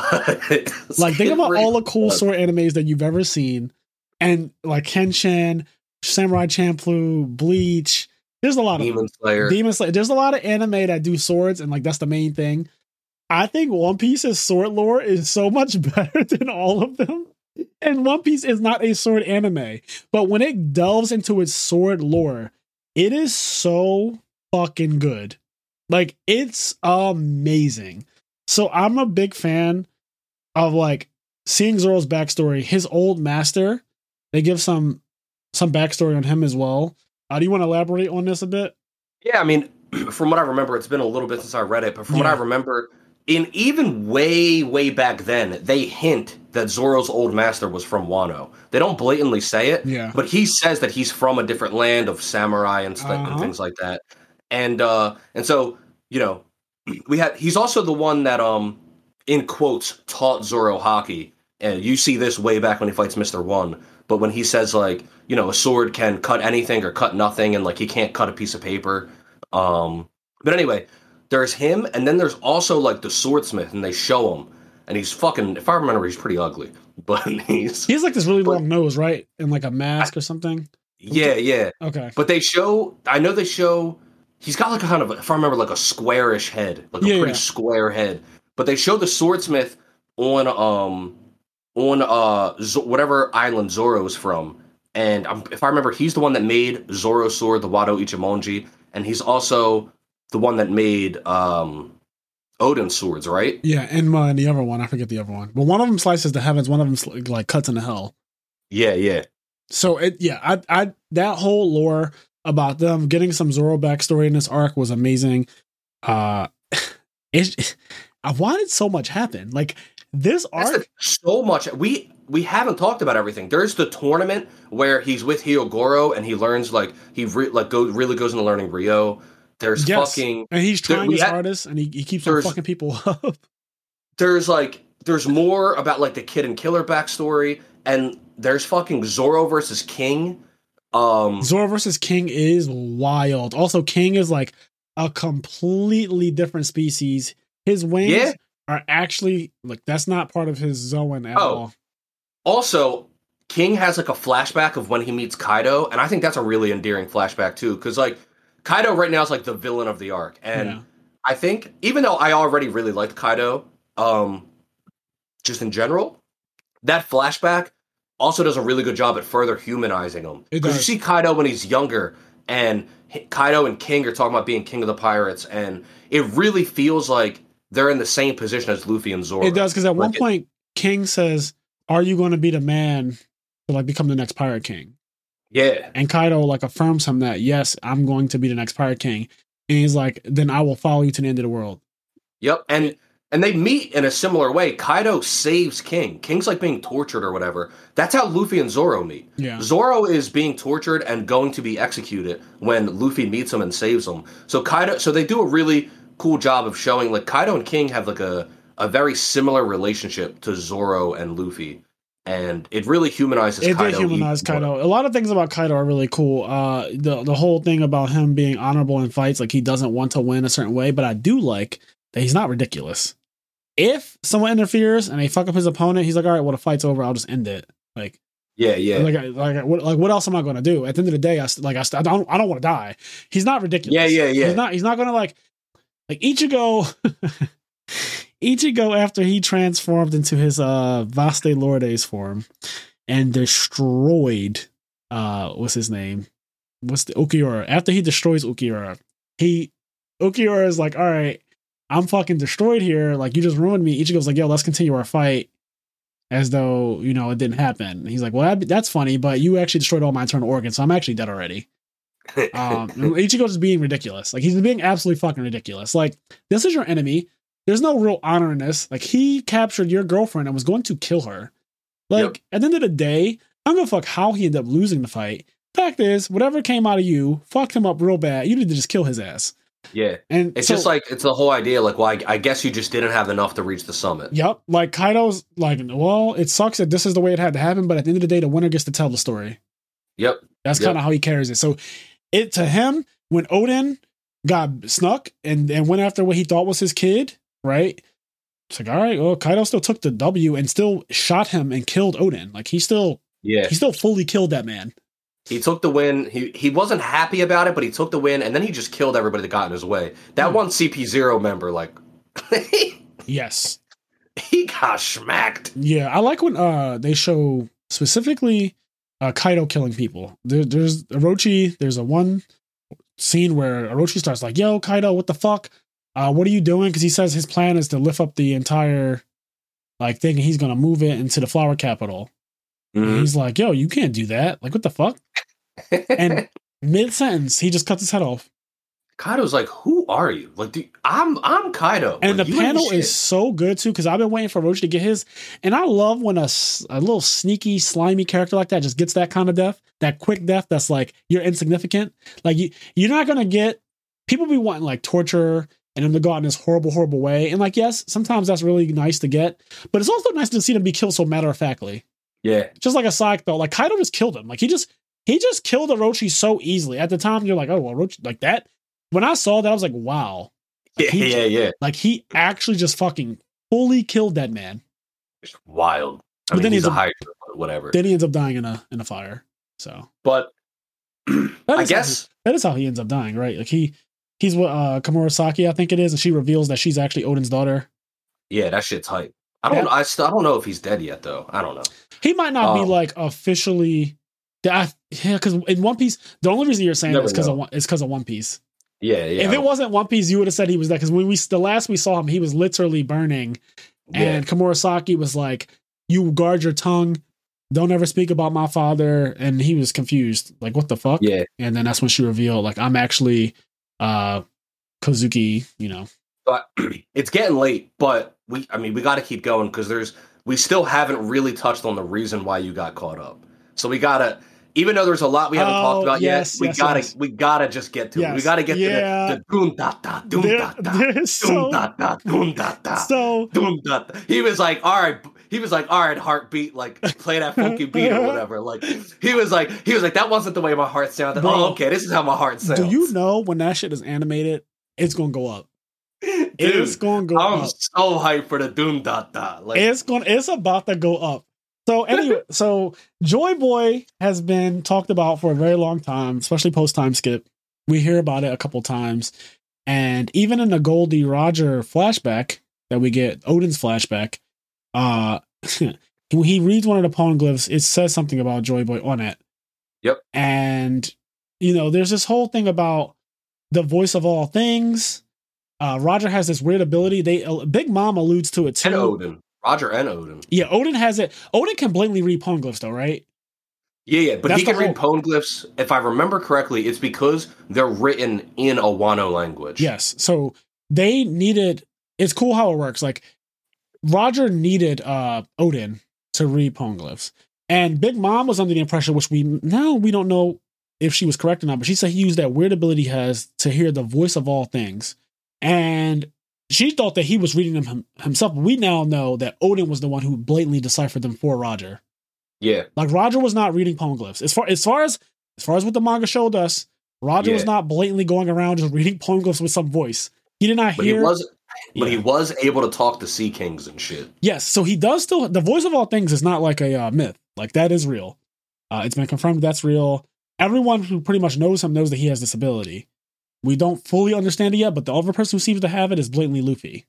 Luffy, and just like Roger and Odin, Luffy and Odin's son, Momonosuke. He blatantly has it too, yes. Like 100% Momonosuke has it. He keeps on saying how he was hearing the island Zou when it was approaching, right? Like, he was hearing He's like, what the fuck? Like, what is that? And then he was communicating with it. It's like, it's telling me something, but I'm not sure if I'm understanding it correctly. And then you come to find out. When Zoe showed up, he was like, I can feel him. He's close again. It's been 800 years since that crime, Joy Boy. And then they show Luffy smiling, and then like his face is becoming what looks like, I guess, like melted rubber, kind of. Yeah. That the way that one chapter ends, but and then it says Joy Boy is back. Blatantly, like really big on the panel by Oda. Joy Boy. Like Joy Boy is back. And that was huge for a lot of reasons. It has been speculated that Luffy was Joy Boy because at this point, I'm going to be honest, everything has been speculated. So like someone had already thought of, you know what I mean? Like, yeah. People think that Luffy's Gold Roger. People think Luffy's Joy Boy. People think Luffy, reincarnation of Roger. Like they think there's so many, and these things could be true, right? Like we don't know. Like I didn't. I mean, One Piece is so long. Right, it gives you so much time to make theories. Yes. So there's so many theories on the internet.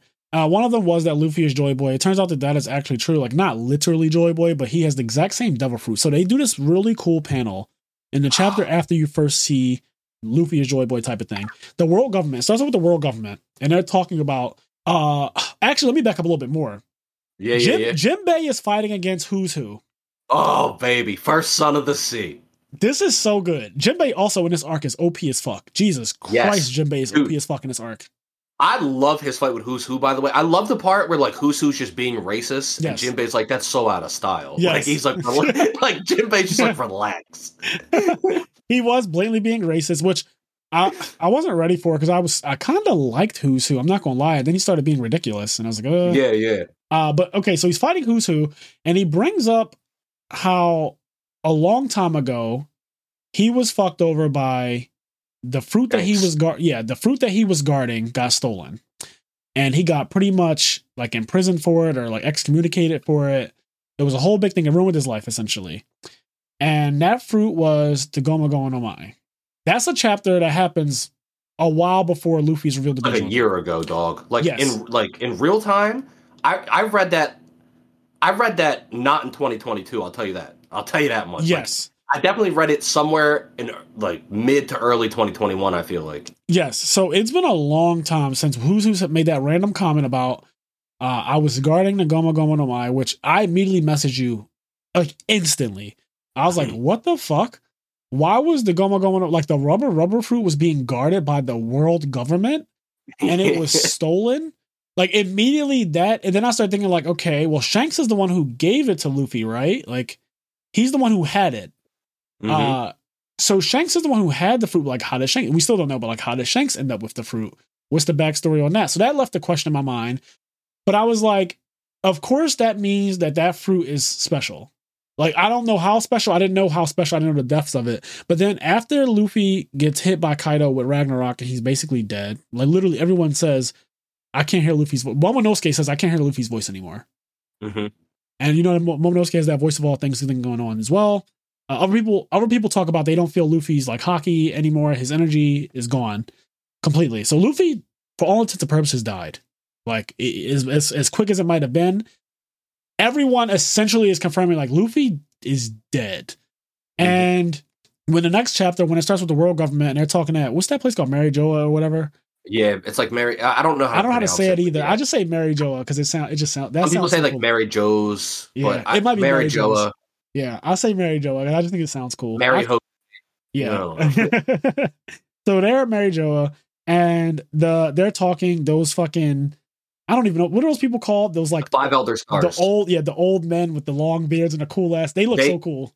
They are the 5. I will never because they've done pretty much nothing yet in the series. Literally nothing. But they got introduced like 800 chapters ago, and I will never forget their fucking moniker. They're called the 5 Elder Stars, and I was like, these guys are going to be fucked up. Yes. I don't know when they're going to be fucked up. They're so cool. They're going to be fucked up. The first chapter where they're introduced, like, and Kuma and everything with the Bible.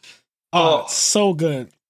So they're talking about the Gomu Gomu no Mai, and they're saying, it's the only fruit that's evaded us for the last 800 years.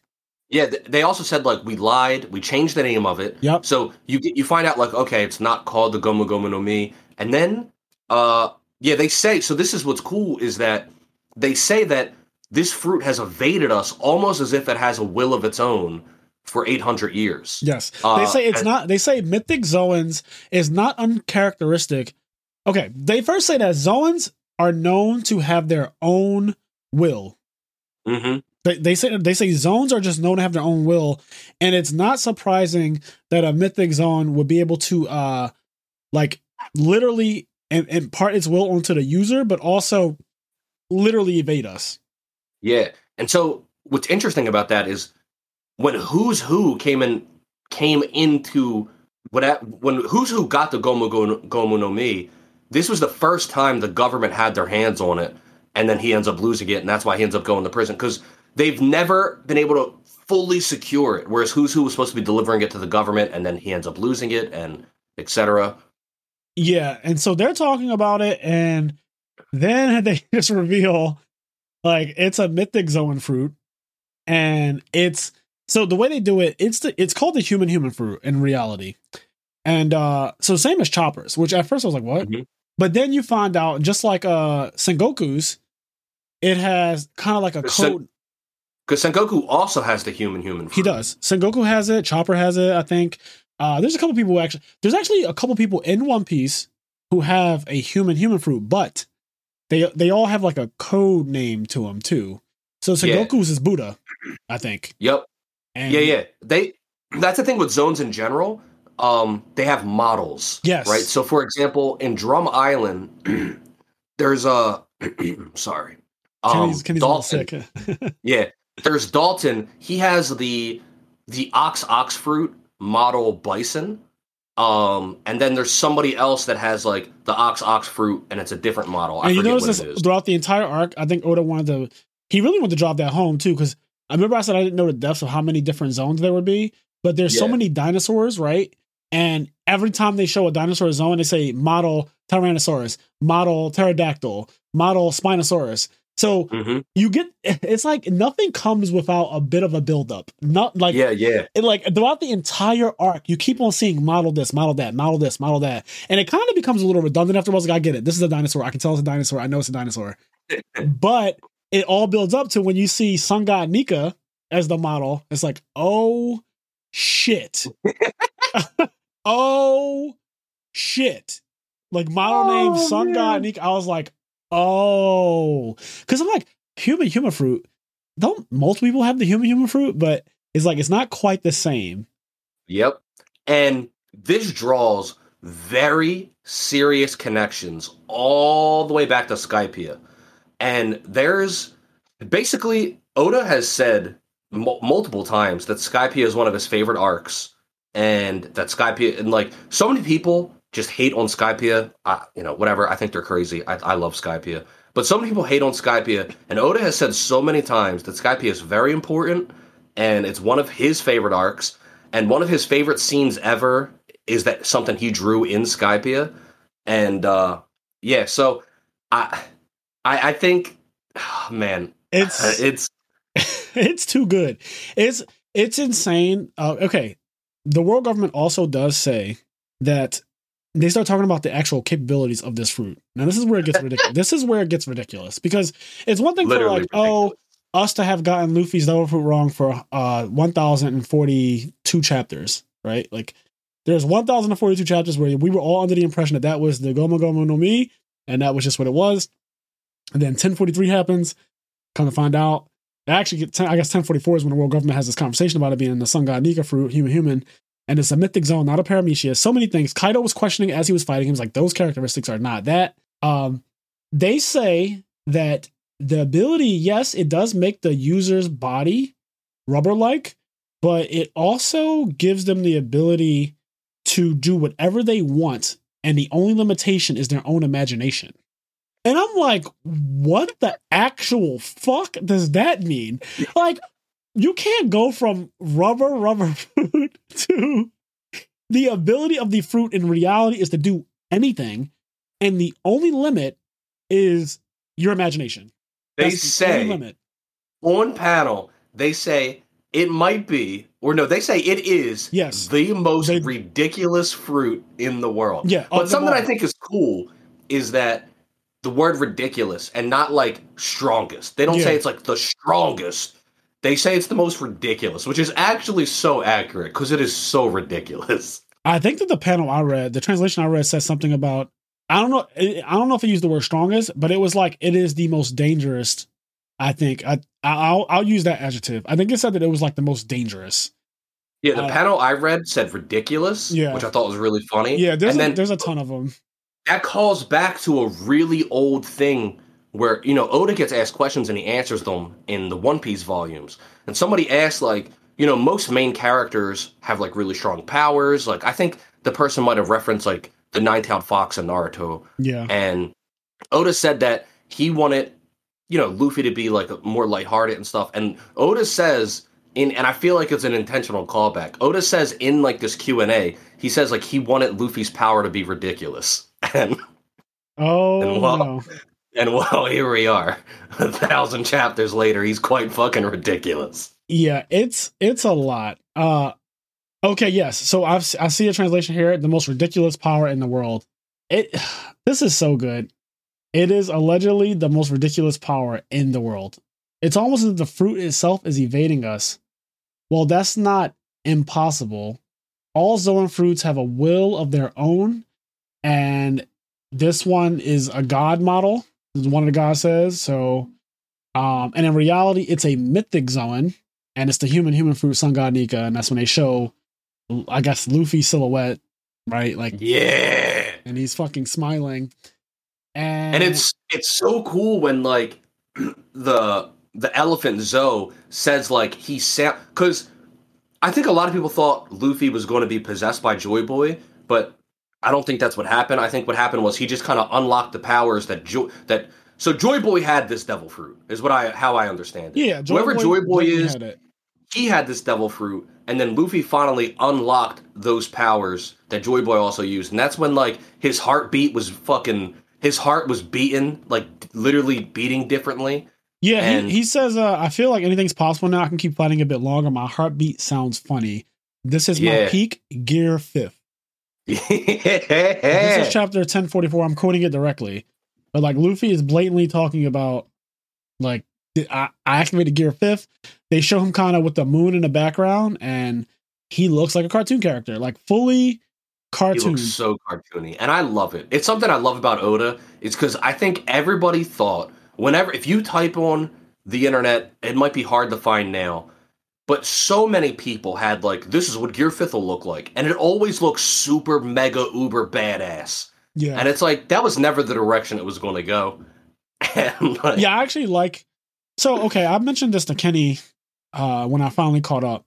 So I went on Reddit for the chapter where Luffy actually started fighting. So 1044 is where Kaido is back inside of Onigashima, like he's inside with everybody else, and he's inside the mansion, and he looks up because everyone notices they hear Luffy. I guess everyone notices Luffy's energy, his aura, his power. He comes back. A really cool part is like Nami and Otama still think he's dead, and they're like kind of crying, and they're like, "There's no way Luffy's dead." But Nami isn't like an advanced Haki user, and so there's a quick panel where Marco says like, "Hey, by the way, Luffy's like back."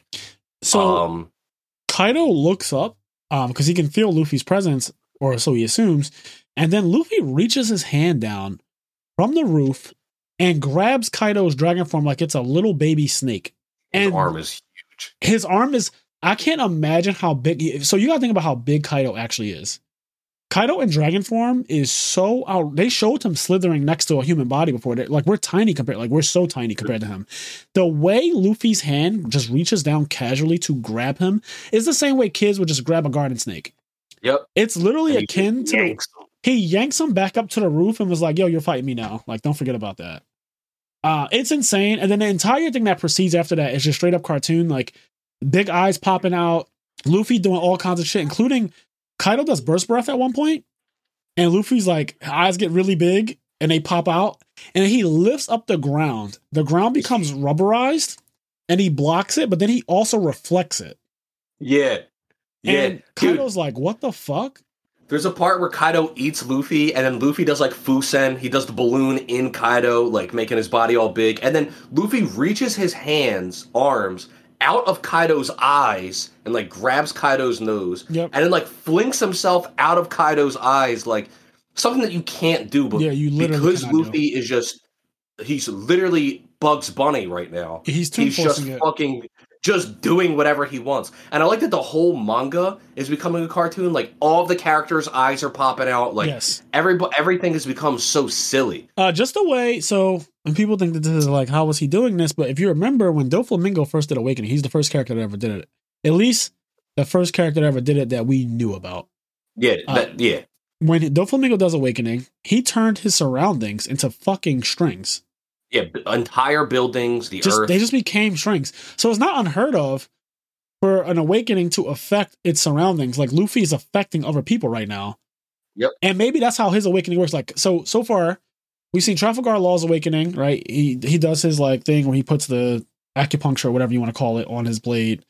And then he stabs you, but it's like a prick. You don't really feel it, he says, but then he can attack your internals, which is ridiculous. Because against Big Mom, so if it's the power to severely damage Big Mom, like she makes a comment that I'm really getting fucked up here, and I'm actually running low on energy. Like she blatantly says, "I'm at my limit." Big Mom says on a panel, "I'm at my limit." She blatantly says it. She's like Prometheus, Napoleon, whatever. Like she's telling him like, "Yo." Also, she extracts life from people because she's that weak. Yeah. She starts to, she says, I'll even use some of my own life at a point. Like she's actually having a hard time. She sucks life out of people, but then she finds out that like, they're not afraid. There's a whole thing about that. But the point is that awakenings are very powerful. Clearly Kaido says, "Oh, this is what you would call an awakening." Like he kind of introduces it to Luffy, like, "Welcome to the club." Like he kind of He's like, "This is an awakening." So, and you saw what Kid could do, like the magnetism shit. He made that gigantic bull. He also made Big Mom magnetize a bunch of steel beams and stuff. Like all these crazy feats. You also see it. It's never blatantly confirmed, but I remember after Dressrosa, this is what I went back and assumed. Punk Hazard, how it's been completely terraformed and changed to being fully magma and fully ice. Yeah. I can only assume that's because of Aokiji and Akainu, like, awakening, right? Yeah. Like it's obvious that they also have awakening. Yeah. So like they were fighting to the death. Like one of them could have got any. Yeah. They changed the entire landscape of that album. I don't know why I said album. Island. Yeah. So Luffy is changing. It looks like people, which is more ridiculous than I would say the other awakenings so far, because they've not affected people like this. They've affected surroundings and things like that. But this is affecting people. Like, literally, the people who are watching Luffy fight, their eyes are popping out of their heads as well. Luffy's eyes literally pop out of his head. Kaido in dragon form, his eyes pop out of his head. He makes Kaido expand to a way that is not actually possible without him dying. He also punches through Kaido's head at one point. Yeah, he punches through his head. And, like, he punches through his head, and when his arm is removed from his head, there's not, like, a hole in Kaido's head. There's no blood or anything. So it's very cartoon, like it's very Toon Force. He also does this really funny thing from very old cartoons. If you ever watched like Tom and Jerry back in the day, there used to be this one mouse that was really strong, and it would bully Tom. It was like Mighty Mouse, basically. It would just bully Tom. They showed this one scene, and you've seen this in a lot of old cartoons, where a really strong baby-like character would grab something by the tail and slam it left, right, left, right, left, right, up, down, up, down, up, down, left, right, left, right, left, right, and then throw it. Luffy literally, and this is why I know Oda likes American cartoons, Luffy literally does that exact thing to Kaido. There's a panel where he's literally slamming him left, right, and they show the lines going like it's like a rainbow kind of drawn. But you see lines going left, right, and Kaido's being slammed on the ground constantly. He also does something that he's never done before. He does like a full body gear third, because he says like Gigant, and his entire body gets giant. And he fucking grabs Kaido, and he says like Gigant, and it's like, you know, it waits, and it's like a couple panels later, jump rope. And you fucking see Luffy jump roping with Kaido as he fucking lands on the ground. It's really bad. Kaido gets ruined in this entire thing. And then the panel, one of my favorite panels is when Luffy's just laughing and it says Gear 5. And it's literally him laughing with like a fucking Michael Bay explosion in the background. Like I'm looking at the panel right now. Yeah. It's after Kaido. So it's right. Kaido shoots the burst breath. Luffy's eyes literally shoot out of his head. He lifts up the ground. They actually show him grabbing the ground, and the ground is starting to like stretch like rubber. And he lifts it up, it reflects, which that's not the property of neither the ground or rubber, really. But like he reflects a burst breath, which that's just not actually like a lot. So much of this is just not actually possible, but he does it. He reflects the burst breath. Kaido sees it coming, and then Luffy's just laughing as the explosion happens in the background, and the panel just literally him with his hands on his eyes, like in hysteric laughter. Yep. I love the part where Kaido hits Luffy with his club, and you see Luffy's face like imprinted on the club and like the spikes of it. Oh yeah. And like what is absurd is that what it seems like is like when Luffy unlocks the full power of his Devil Fruit when he's in Gear 5th, he is just like he doesn't feel pain, it seems like. Like he's just fucking broken. He does say like that really hurts. But he laughs. But it doesn't seem like it has any real effect on him. It's like nigga, if that hurt, then show it. Like like and that he's just like doesn't seem like it actually hurts.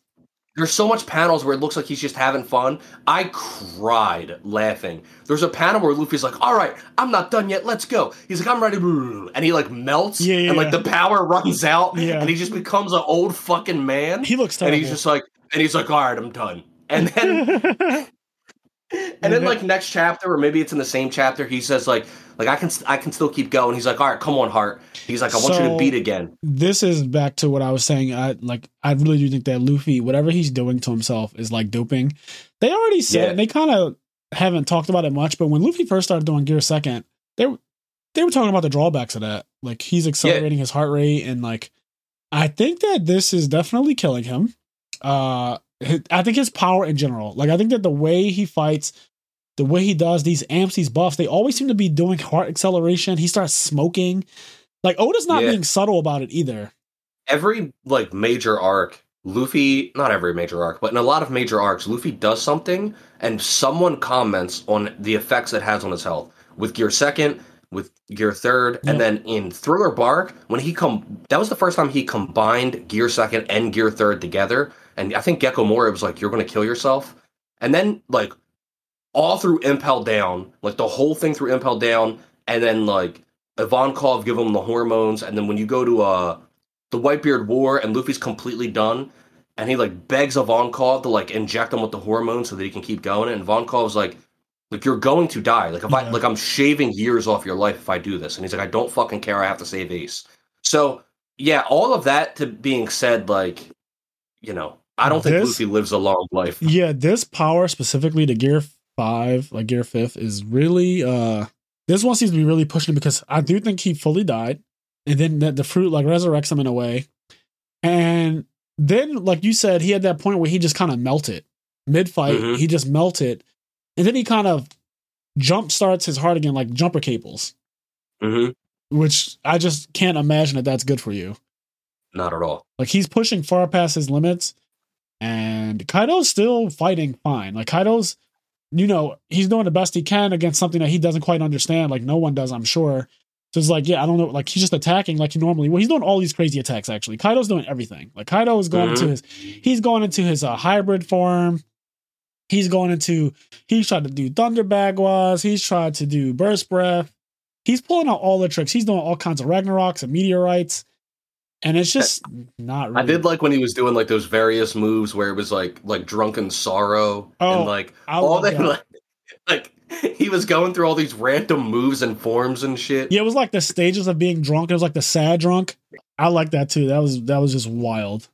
So yeah, the Joy Boy thing, Luffy, Gear 5th, the revelation of his fruit, this blew the internet the fuck open. This is what made me start catching up. There were spoilers for One Piece everywhere, and if anybody knew anybody that was reading One Piece, like they were like, "Hey man, like you should catch up." This got, I think it was in Mexico or Brazil. I heard like they literally talked about this on the news, like on the regular news. They talked about One Piece in the new chapter. You couldn't avoid it. Everywhere you went, the night the Joy Boy chapter came out, I remember I was so angry because I had read it, but then, or maybe it was like 2 nights later, but I was watching some Smash with Frazier, and Tweak was playing, and Tweak's tag was literally Joy Boy. And the Twitch chat was saying like, Joy Boy, Luffy is Joy Boy is back, and all this other shit. and I was so fucking angry because like there was just blatant spoilers, and I was annoyed at Tweak. Not that I know him, but I was annoyed at Tweak that he would even make that his tag to like incite those spoilers, because like it just happened, and there was just the entire internet was talking about it. It was fucking everywhere. And on my timeline, I block people who blatantly spoil things like this, so I don't really have any of those on my timeline. But what I did see was the people who were respectful, they just would post things like, oh shit, One Piece is crazy. If you still haven't read it yet, you are missing out. This is the craziest chapter ever. This is so nuts. Oh my God. No one even wrote Joy Boy. Like, my timeline is very curated. While I am friends with thousands of people on Facebook, I only follow so many. Mm-hmm. So I unfollow a lot of people because some of the times it's like, well, this guy doesn't even speak English. I don't know what he's saying. Sometimes it's like, well, this guy just mopes and depresses everyone whenever he writes anything. So I unfollow them for that. And some people are just like, I don't really know this person that well. We post pictures of their family, shit like that. And I was like, I'll unfollow for that. But if you spoil shit, if I don't block you, I'll just unfollow you. Yeah, some people will just be like, a fucking new chapter will come out, and it just came out, and they'll fucking post like whatever the hypest moment of the chapter was. Yeah, It's like, yo, actual relax. panel. Yeah, so luckily, I did not get spoiled on this. I didn't actually see, like, I didn't know, first of all, I didn't know Luffy unlocked Gear 5, like Gear 5th. I had no idea that. Mm-hmm. I had no idea this was called Gear 5th. I didn't know that Joy Boy, like when I got to the chapter where it was like, where Zoe came and was like, Joy Boy's back, I didn't know that was gonna, like, that line for me was, I was like, what the fuck? I was like, what the actual fuck? And I'm looking at these chapters again, like I'm looking at 1045 right now. There's a part where Luffy's fighting Kaido, and they're fighting, like Luffy's in the air, and he, this is right after Kaido spits him out after he made him balloon and everything. Mm-hmm. He spits him out, and Luffy laughing with he goes back to his regular laugh, she, like SHI, repeat it. Yep. And then he blows air and flies up into the clouds, like the thunder clouds. And this is the part that Kenny was talking about where he goes, Gomo, no, and it stops. And it's like question mark. And it's like Luffy. And like there's nothing for a long time. And then you see like, I guess like Nami and Kaido are both fucking just super shocked when he comes back down. It's like Gigant. And his entire body is just insanely so big that Kaido looks small compared to him. He fucking uses Kaido as a jump rope. Like, like he uses Kaido as a fucking jump rope. Yeah, it's wild. So Gomo no jump rope is wild. That is so insane.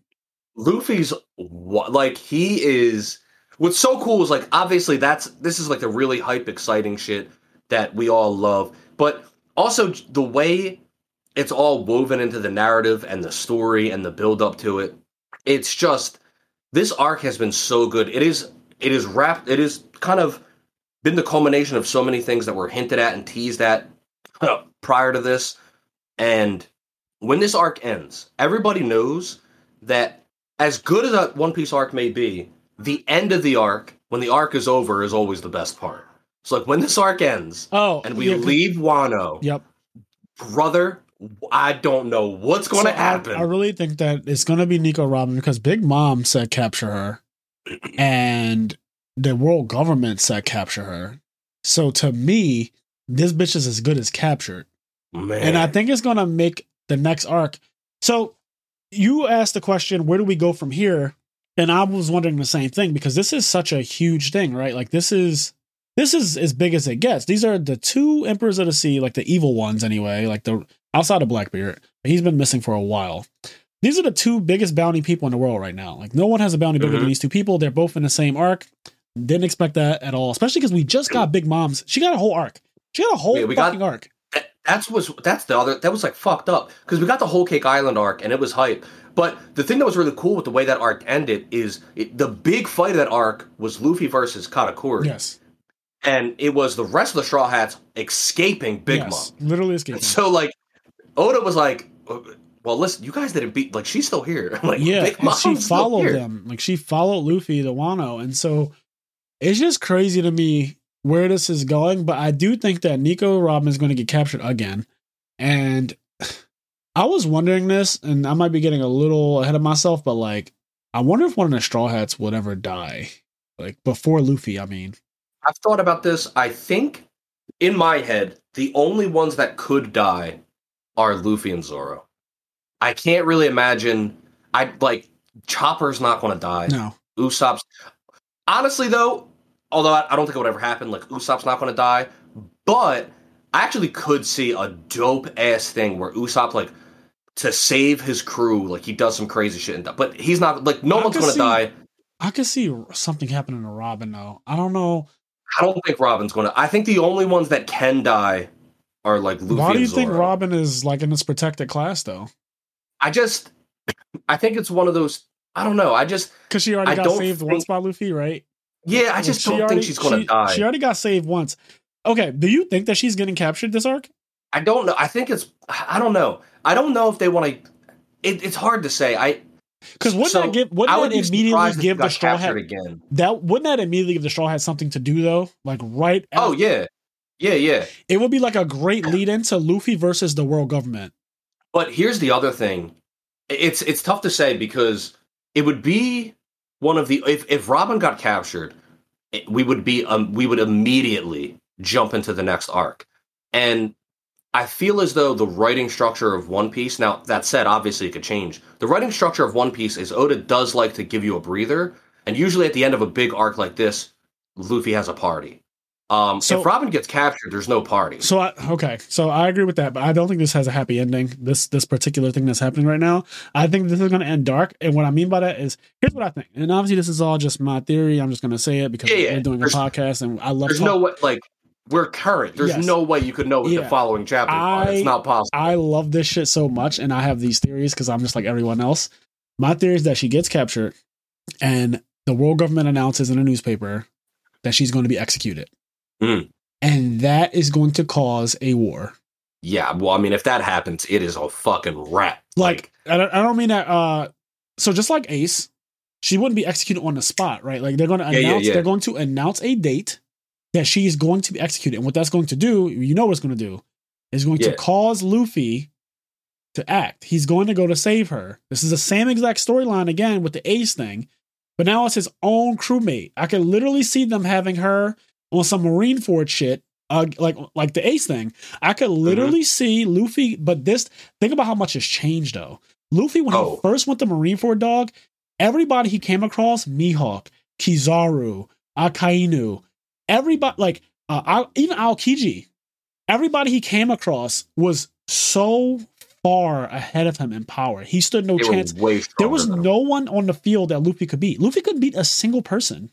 And now it's if they have another arc like that again, it wouldn't be Whitebeard's alliance going. It would be the Luffy alliance. It'd be Luffy, Law, Kid. It would be fucking Bartolomeo. I think that's the coolest thing. Luffy has made all of these great relationships throughout. Hoppo Navy. He's made all these great relationships throughout the story. All these islands that he's visited, and he's made peace with these people, and these people love him, right? He's vindicated. He saved people.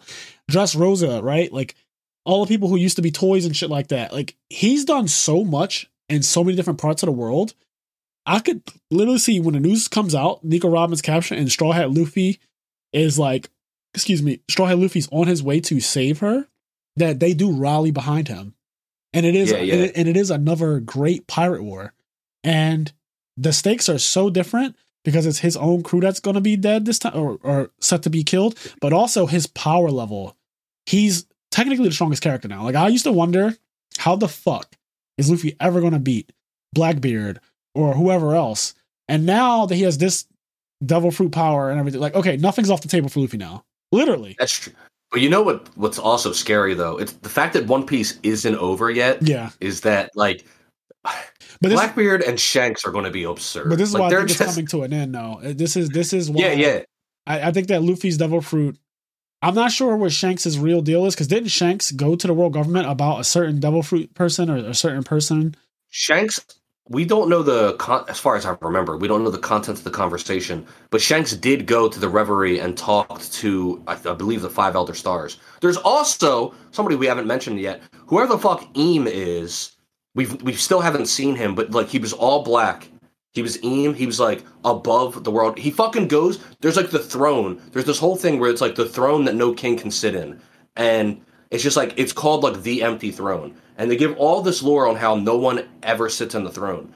And then when everyone's gone, that guy Eam goes and he sits in the throne, and the 5 Elder Stars bow to him. It's like, I don't know who the fuck that guy is, but he's going to be fucked up. So that's my thoughts for what's going to happen. I mean, again, this is all conjecture. I have no. The other thing with Robin is that I don't know if they even have to, in order to make Luffy mobilize, I don't know if they even have to get Robin, because we already know there's something set up with Sabo. And we still don't know what the news on Sabo is. True. It could be, okay, so they already executed Ace, right? And then if they have Sabo, that would be enough to get Luffy to move. But if they end up with Sabo and Nico Robin, it's like, yo. Because I think that the whole point of Nico Robin is that this is how Laugh-Tale, this is another thing that came out. We didn't even talk about Laugh-Tale. But no, we didn't. Honestly, that's what I'm saying. It's crazy, dude. Wano is so fucking dense, and there was so much. Yeah, we've been calling it Raft-Tale this whole time, but it's actually Laugh-Tale. Laugh-Tale is the final island, and Robin essentially has the ability to decipher all the poneglyphs and get to it. Like she's the key. And Big Mom realized that she doesn't have time for her daughter's third eye. She already mentioned, because Kaido was like, yo, don't you already have someone who has that ability to read those? And she's like, yeah, but I don't have time to wait for her special third eye to open. Yeah. So I'm just going to steal Nico Robin, and that'll be good enough. And so now Robin is like this point of contention, because the world government even said the most important person is Nico Robin. The world government wants her. And we know the world government has wanted her since she was a child. And they sent... She's the CP0. Last surviving... Yeah, CP0. She's the last surviving citizen of Ohara that, studied the world's history and, we're trying to uncover the secrets of the history. The voided era and shit. So Nico Robin has a lot going on for herself, and she finds herself in this pickle again where she's going to have to beg for a savior. I don't think she's making it out of this arc without being captured. They've been showing her running into people, and she's been kind of running away and everything and getting by. But I don't know. I just feel like, because there's a lot of commotion, Luffy's clearly going to be exhausted at the end of this. He's not. I mean, he's fighting an emperor. They're not going to let Luffy win this fight and then he's going to be out of command. Someone's going to be carrying Luffy at the end of this. Well, we already saw. So we already saw when he went Gear 5th, when it ran out, he fucking melted. Yeah. And then he was only able to get up and going again because he was able to re-trigger Gear 5th, but when he's done, because the fight's not over. That's the only real reason. He's just I have to keep going. When the fight's over, Luffy is going to be fucking out. He is going to be down. And it's something that happens in a lot of arcs where Luffy holds on well past his limit, and then when he can finally rest, it's over. When he beat Rob Lucci, he was my back won't touch the ground again until I beat you. And he beat Rob Lucci, and then he couldn't move. He was just on the fucking ground. Yeah. And Luffy was well, I don't know, hope you guys can save me. Yeah, there's a really cool scene I'm looking at too in chapter 1045. And Luffy's doing a jump rope thing, and then Kaido does a blast breath directly in his face, and it burns Luffy. It incinerates him, and his entire body is black, he's covered in ash, he's a burn victim. And then Luffy just kind of shakes it off midair, says that's the last straw. Just a play on words. And then he starts doing a cartoon run where his feet are doing they're kind of spinning real fast, and he runs in the air, leaving a trail of fire behind him, and goes at Kaido. Is Gomo Gomo no, and then Kaido does 3 World Conquest Ragnarok, and then he hits Luffy so hard that Luffy's head crashes through the fucking mansion, and his eyes are popping out, and he scares the shit out of everybody in the mansion. They all get terrified. I mean, all their eyes pop out. Trafalgar Law, Kid, everybody's eyes literally come out of their face. And then you see Luffy get yoinked back in up to the roof. And then, him and Kaido keep going. And then he kind of fades off. He's oh, I'm far from done. And then you see the form start to disappear.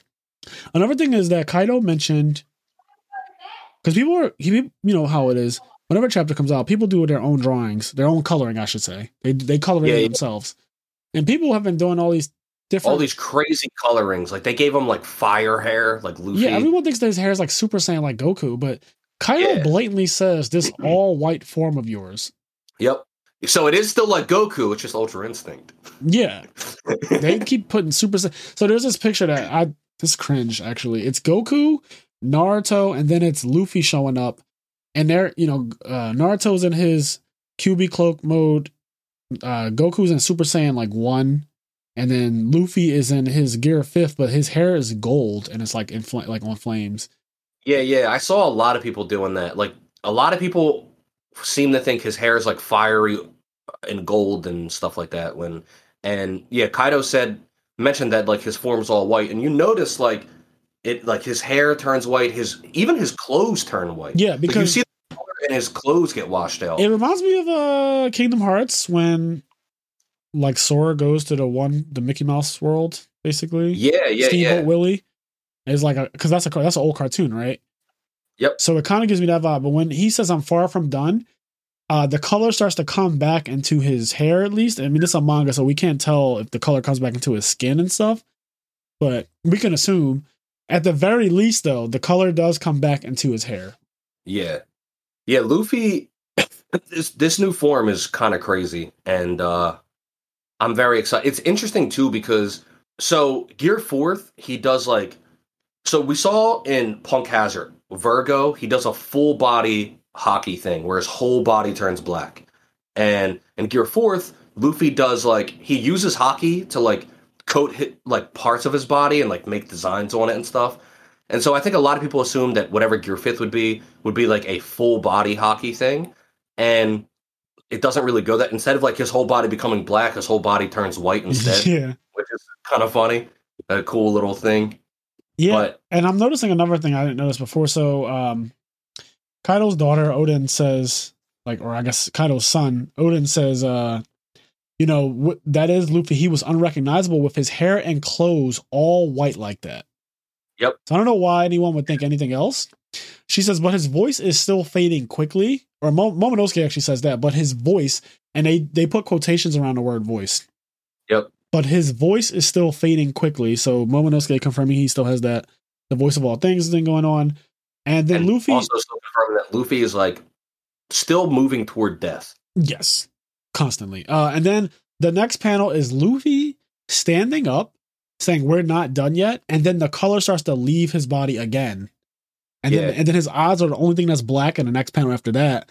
And then they get filled in with like the cartoony look. And then he goes back into Gear 5th just fine. And then him and Kaido even says like, Luffy's like, yeah, you're right. I'm beat. This is taking a lot out of me. And Kaido's like, yeah, I'm fucking beat too. They're just both super done. Man.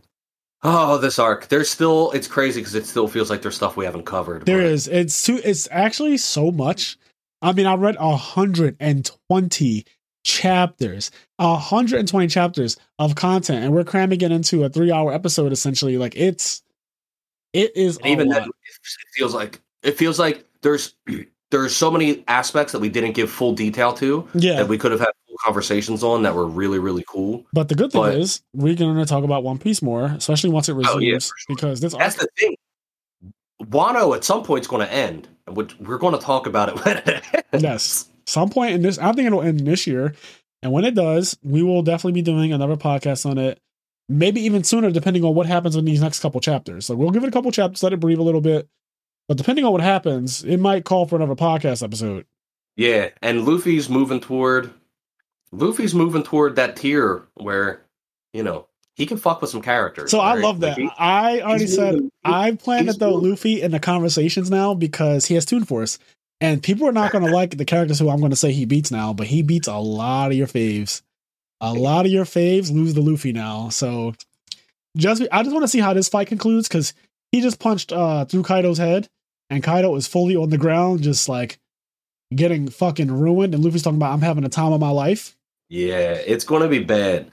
And this is also Luffy's first time doing it. It's going to be bad 100 chapters from now when he can just do it. Yeah, it's always worse. So at first it's like, okay, he first goes Gear 4, Calderon and all that shit he's doing against Doflamingo. But every time he's done it subsequently has been more ridiculous. Yep. It's just getting more and more ridiculous. So Gear 5th, they said that the only limitation on that entire Devil Fruit is the user's imagination. I can't wait. The thing I think I'm most excited for is just whatever the sound effect is going to be of Luffy's heartbeat in the anime. I do wonder that. Do you remember so hyped. Gear 4th when I first watched the actual anime, the bell sound that it makes when he's bouncing, man, like bounce man or bound man? I didn't know that it was going to sound like that. I had no idea that it had that loud ass chime to it. Yeah, it's like ding! It's like I can't make it. It's just like a crazy sound. Really high pitched though, and it's so cool to me. When I was like, "Oh my god, that makes this even better." It really does. Oh, that form was so sick, and so I just love because in the manga you see when it emphasizes Luffy's heartbeat, like it says, it's like dun da da dun da da. Yeah. Like it's just like a little beat happening. Like, I do wonder how that is going to play out, and then you see the the big ass elephant walking towards it. Says how nostalgic that rhythm, Joy Boy, hey Joy Boy. Yeah, dude, it's gonna be fucking hype. It's Exifia right here. How exhilarating. This feels like fate. I can't help but think that we should put our faith in this boy. And then he says, who, me? I'm Monkey D. Luffy, the man who's gonna surpass you and become king of the pirates. Yep. So he's like, because Kaido's like, who are you? Who the hell are you? And Luffy's like, question mark? Like, what do you mean? Like, I'm Luffy. I'm Monkey D. Yeah, Luffy. this arc had a lot, man. I love even just to like kind of go back a small bit, but how I said that I like the panel where it was like the three of them and they were like, when you're on the sea, you fight pirates. I like when it's Luffy, Zoro, Kid Killer, and Law on one side, and then Big Mom and Kaido on the other side, and it's like, these are the fucking teams. Yeah. And then Luffy kind of just like walks right past them, and he like goes to Kinemon, and he's like, I'm sorry, I'm late. Ooh. I can't wait till this is animated. I just can't. I'm definitely gonna binge it. Like when the anime finishes Wano, I'm gonna binge the shit out of it. Yeah, this is the arc for me. This is the arc. Like, I don't know what else to say. I don't know what to tell you guys. I think this is the best arc. I think that the history books will prove me right until obviously, maybe the last arc or something will be better. But right now, I'm calling it. This is the best arc. It just has too much. Doing this podcast episode and actually speaking about it, finally, like just taking the cuffs off and talking about it as much as I want. I think that this arc just has everything Oda has ever written culminating into it. Like, it's just everything that's ever been written. It's like, this is better than Marineford for me. I used to always be like Marineford. Like those arcs are really good. They're still goated, but this shit, Big Mom, Kaido, Roger, Odin, Rocks Pirates, Mads, what Smile really means. Like it's too much. Kaido, Big Mom as being young. Yep. Like Kinemon, Momonosuke, like the things. Who's the guy who makes the shitty drawings, but then he switches hands? Like, and then Denjiro being Kyoshiro, like, and the reason why he turned and he looks like that's out of pure hatred after Odin died, because some people they said that like everyone handles it differently, and he went into seclusion, and he said they were like, "What happened to you?" He was like, "Hatred." Yep. Like pure, unadulterated hate. Like this man hated so bad. He hated Orochi so bad that he fake pledged fealty to this man so that he could be close to him for this day. Yep. Yeah, it was beautiful. He's being driven by hatred. And that's how that's how some people handle it. Like that's real. My motivation is literally like vengeance. Like I am vengeance. Speaking of which, Batman is now HBO Max for you. So wait, say that again? The new Batman movie? It's on HBO. Oh, wait, it's on HBO? Yeah, it just came on HBO this week. Oh, shit. Like Monday. Sick. I'll definitely check that out. Yeah, because I know sometimes they take them off after a little bit, which is kind of annoying. So, like, catch it before it goes off of HBO Max. I definitely will. Side note, this is, I think, a super important moment that we didn't mention yet. I just want to quickly mention it before we end up wrapping up. But the part where, and this happens with, like, every member of the Straw Hat crew at some point, and I love it so much, but the part where Ulti, the one like dinosaur girl, she has like the hammerhead. Yeah, she constantly headbutts people. Called. Yeah, and she headbutts people, and she like tells Nami, she's like, say Luffy can't do it. Say that he won't be the Pirate King, and that like he'll lose to Kaido. And like Nami is about to like break, and Usopp's like, just say it, like she's going to kill you. Yeah, save your life. And Nami's like bleeding out of her head, and she's like crying, and like she's about to like renounce Luffy, and then like she can't do it. And she looks up and she's like, Luffy is, and then like they try to play it up as if she's going to say like he's like too weak, but then she says like going to be king of the pirates. She says he's never going to stop until he's king of the pirates, and then he says, "What the fuck? Why would you say that?" And she's like, "Cause it's true." And I was dying when she said, "Cause it's true." She's like crying because she's going to be killed. Oh, that dude, it's good. Such a beautiful scene, man. Because I love like the loyalty and the camaraderie between the Straw Hats, and just like. It's so good. And so seeing that moment, and then from what I heard, this is one of those things that gets kind of lost in translation, but from what I heard, the original Japanese text of it, the way it's written in a way where if you read it, it does sound like she's about to say that Luffy can't do it. And then like the end of the sentence changes the meaning of the beginning of the sentence. One of those like cool ways things the Japanese language works. Only Japanese can do, yes. Yeah. A lot of puns, a lot of play on words, laugh tail and raft tail. Yeah. So like, what I found out was that like that word was just written, and then a lot of times like in Japanese they'll have like clarification, and so like it was written and Oda never clarified how it's supposed to be pronounced, and he never corrected anybody, and so like it could be read Raftel, it could be read Laugh-tail, and then and every time he wrote Laugh-tail in One Piece he always just wrote it without the clarification above it, and then in the Roger flashback or Odin flashback. It was the first time ever that he wrote it and then wrote the clarification above it so that it was like officially confirmed to be Laugh-tail. Which is wild. Laugh-tail is insane, especially with the whole Joy Boy thing. Yeah, and then he's laughing about everything. It's also cool because I don't think this was confirmed at first, but Roger's the one that names the final island. It was always referred to as the final island. Roger gets there, and then he sees whatever he sees. We don't get to see it, but we get the beautiful panel of Roger's face, and there's like tears in his eyes, and he's laughing. And he's like, and it's like we all laughed. And then he names the island Laugh-tail. And it's like, dude, what is on that fucking island? Before we wrap up, then, I do want to say one of the craziest theories that I read about what the One Piece is, because there's a ton of those. And I actually really like this one, and it actually solves a lot of things. And I'm just going to summarize it as much as I can. But basically, they were saying that, Shirahoshi, she has the power to, like, energize and control the Sea Kings. Mm-hmm. And she's basically an ancient weapon herself. Like, she herself is... She's Neptune, I think. Yeah, she is a weapon. So they were saying that the One Piece is going to be something that can be used to, like, destroy the Grand Line or like the Red Line or whatever, and basically make all the oceans combine into one, and like that will be One Piece at the end of it, and it'll be like the all blue, like one sea. For like Sanji's been talking about all blue and stuff, like he wants that to be a reality where you can get everything from one ocean. You don't have to cross over into all these different like East Blue and all that. Like there will be none of that. So I heard that theory. I thought that was really cool. Just like. Yeah, that the Red Line. Yeah, I think I heard that theory as well. Yeah, I think some people think it might be a popular one. Some people think the Red Line, which is the mass of land that goes all the way around the planet, is somehow man-made or constructed to be that way or whatever. But yeah, I heard that at the end they might destroy it to make the all blue or like move it in a way where there is one big ass ocean, and then. Also, that will also be like Luffy's dream too, because then he could just go anywhere freely, right? Like every island is just like you don't have to do anything; you can just go to any island. Like they're all just there in one big ass ocean, which would be like One Piece, technically. Yeah. One thing, all blue.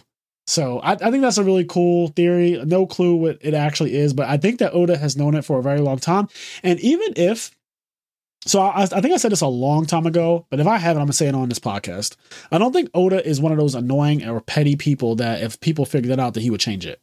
Like not at all. I don't peg him as the type of person that if the community genuinely found out from not hundreds, but like years of He's research. Not the people Game of Thrones. Yeah. It's TV. Yeah. They basically pretty much admitted that everybody kind of guessed that Jon Snow was the chosen one, so we changed it. Like at the end, Jon Snow just didn't do anything, right? In that last arc, I mean, he didn't do a single thing, and so it's like, okay, so what that we understand, like that's fine. That shouldn't change how you write, though. Like, I don't think that if your writing is just influenced by what the readers think, that's not good writing to me. Like, you're telling the story, we're here to consume it. I think even if somebody guessed everything correctly, Oda wouldn't change it because, as I understand it, Oda's been writing, like, okay, so One Piece is 26 years old at the moment in terms of official publication, but he's in interviews, etc. He's talked about, like, he's been writing One Piece since he was a child. Like, since he was a kid in school, he's been, like, drawing One Piece and, like, writing out the story and, like, coming up with the ideas. Like, think about when you were in school and you would daydream and think about shit. Yeah. That's what Oda did, but he carried that dream and he didn't stop. And then he was able to make, like, he made it his job, etc. So he is attached to this story in a way that I think is different from a lot of people. And I don't think he's going to be changing it for because you guessed it. You know what I mean? Yeah. So even if everyone guesses it, I think that no matter what the One Piece turns out to be, he also confirmed for people who are wondering that it is a tangible thing. Like, it's not going to be the journey that you have with your friends. Not like your friends. Yeah. Yeah. Some people are like, oh, One Piece at the end of it is just going to be like the journey. And that's what everyone laughs at. It's like, oh, it's just a reflection. It's a big ass mirror. And you just get to see your friends and everybody, all the pirates you came with. Like, no, it's not that. It's actually legitimately a thing. And but Roger said that he was too early. Yeah, we were too early. I think that line means something that has a lot of weight. I don't quite know what it means yet, but just knowing that Roger was born, or I should say, Roger knew he was going to die before Neptune's daughter. Is that his name? The Fishman Island. Yeah, King Neptune. King Nuts. Before Neptune's daughter was ever born, the fortune teller is saying, like, she's going to have this ridiculous power. Like, when is she going to be born? It's like around 2 years from now. And he was like, damn, like, it kind of sucks. I'm going to die. Too early. Yeah. So that whole thing, and Luffy's in time for it, though. He met her, and she has an affinity for Luffy, too. Yep. Yeah, they like each other. So it's going to be really interesting to see where it goes, because this is something he's been building up to for a long time. And also, just like another thing where Oda, like, before One Piece, there was Romance Dawn. And he did, like, there was also something called Monster. He did, like, one-shots, like, essentially in trying to get One Piece in publication. And in early revisions of super early One Piece, you see Garp and Luffy really early on, like, in a super early, like, beta chapter. Garp is the one that gives Luffy the straw hat. So from all the way back then, Garp, like, that character design was always Luffy's grandfather. So when he introduced Garp, that's why when Garp gets introduced in One Piece, he wears the dog mask that covers his face, because it's the exact same design, but he, like, hid Garp's face so that people that read his old stuff didn't know it was Garp yet, so that when he took the mask off, and now he never wears the dog mask again. But like, Garp was always Luffy's grandfather, and that was never going to change. I love stuff like that. Well, this has been an amazing episode. We are approaching the 3-hour mark. It'll be a little less after I'm done editing it, but I really enjoyed this conversation, Kenny. And yeah, dude, it was a lot of fun. It sucks, man, because, like, it just sucks because it's great. That's why it sucks. Yes. Because there's so much more, and it's like, whatever. But we'll talk about it again. So yes. So our next episode, I think we're gonna be on break for next Monday. Oh, sorry about that. This next episode is going to be about the Queen's Gambit. So I started rewatching it. I posted on Facebook about it last night. I already finished 5 episodes of it, and it's only 7. It's amazing. It's still it hits just as good, if not better, watching it again.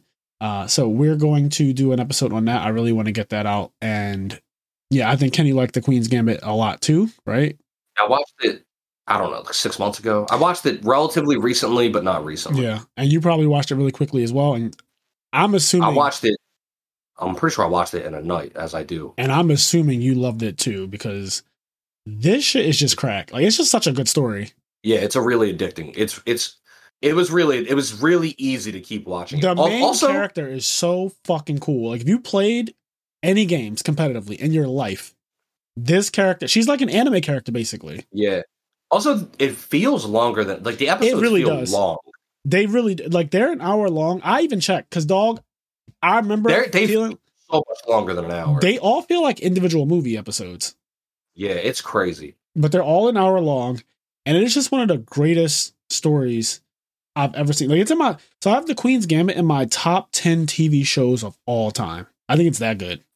It's up there like Mad Men, Game of Thrones, like Homeland. I have a lot of stuff in my top 10 shows of all time, but that show, Queen's Gambit, which came out recently, relatively compared to a lot of the other stuff in my top 10, 3 years ago. Yeah, maybe? like it came out around during the pandemic. I feel like it's in my top 10 because it is genuinely, especially for me, like somebody who's competitive and someone who's a nerd.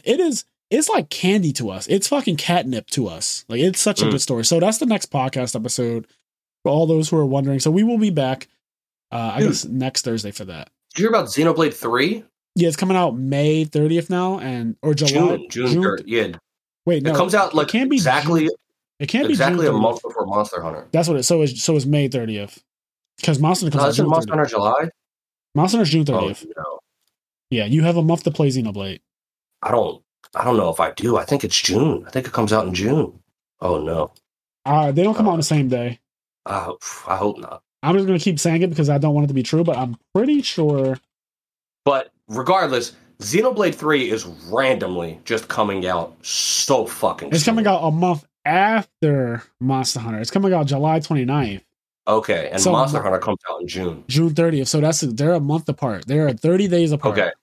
Cool. So that's what's actually happening. So we'll play Monster Hunter for a month. I know you have to play this game. I have to play this game. This game is... You and like half of the world have to play Xenoblade 3. So I will probably likely watching you guys play this. I don't think I'm going to play because I still haven't played the first one fully yet. And I know that they're like an anthology technically. Like you don't need to play the other ones to enjoy any of them. But that said, in the trailer for this one, there's a character from the first one and there's a character from the second one in the trailer for this third one. Yeah. Which you can play, like the second one and the first one are independent, but there's things that you see between the two, but you don't really need to play either one. But this third one blatantly had a character from the first one in it and a character from the second one in it. And I was like, what the fuck is going on? Yeah, that's hype. So yeah, Monster Hunter is coming out. We're going to be doing content on Monster Hunter as well. For sure. That's going to be a really big thing. So Sunbreak is going to be cracked. I can't wait for Sunbreak. And yeah, as I always say, guys, do the things that make you happy. We just crossed 3 hours, so enjoy this. This podcast has been nothing short of amazing for us, and we hope to see you back. And yeah, check out our Patreon, YouTube, and all that stuff. Kenny, any closing words before we get out of here? Read One Piece. Read One Piece and kiss your mom.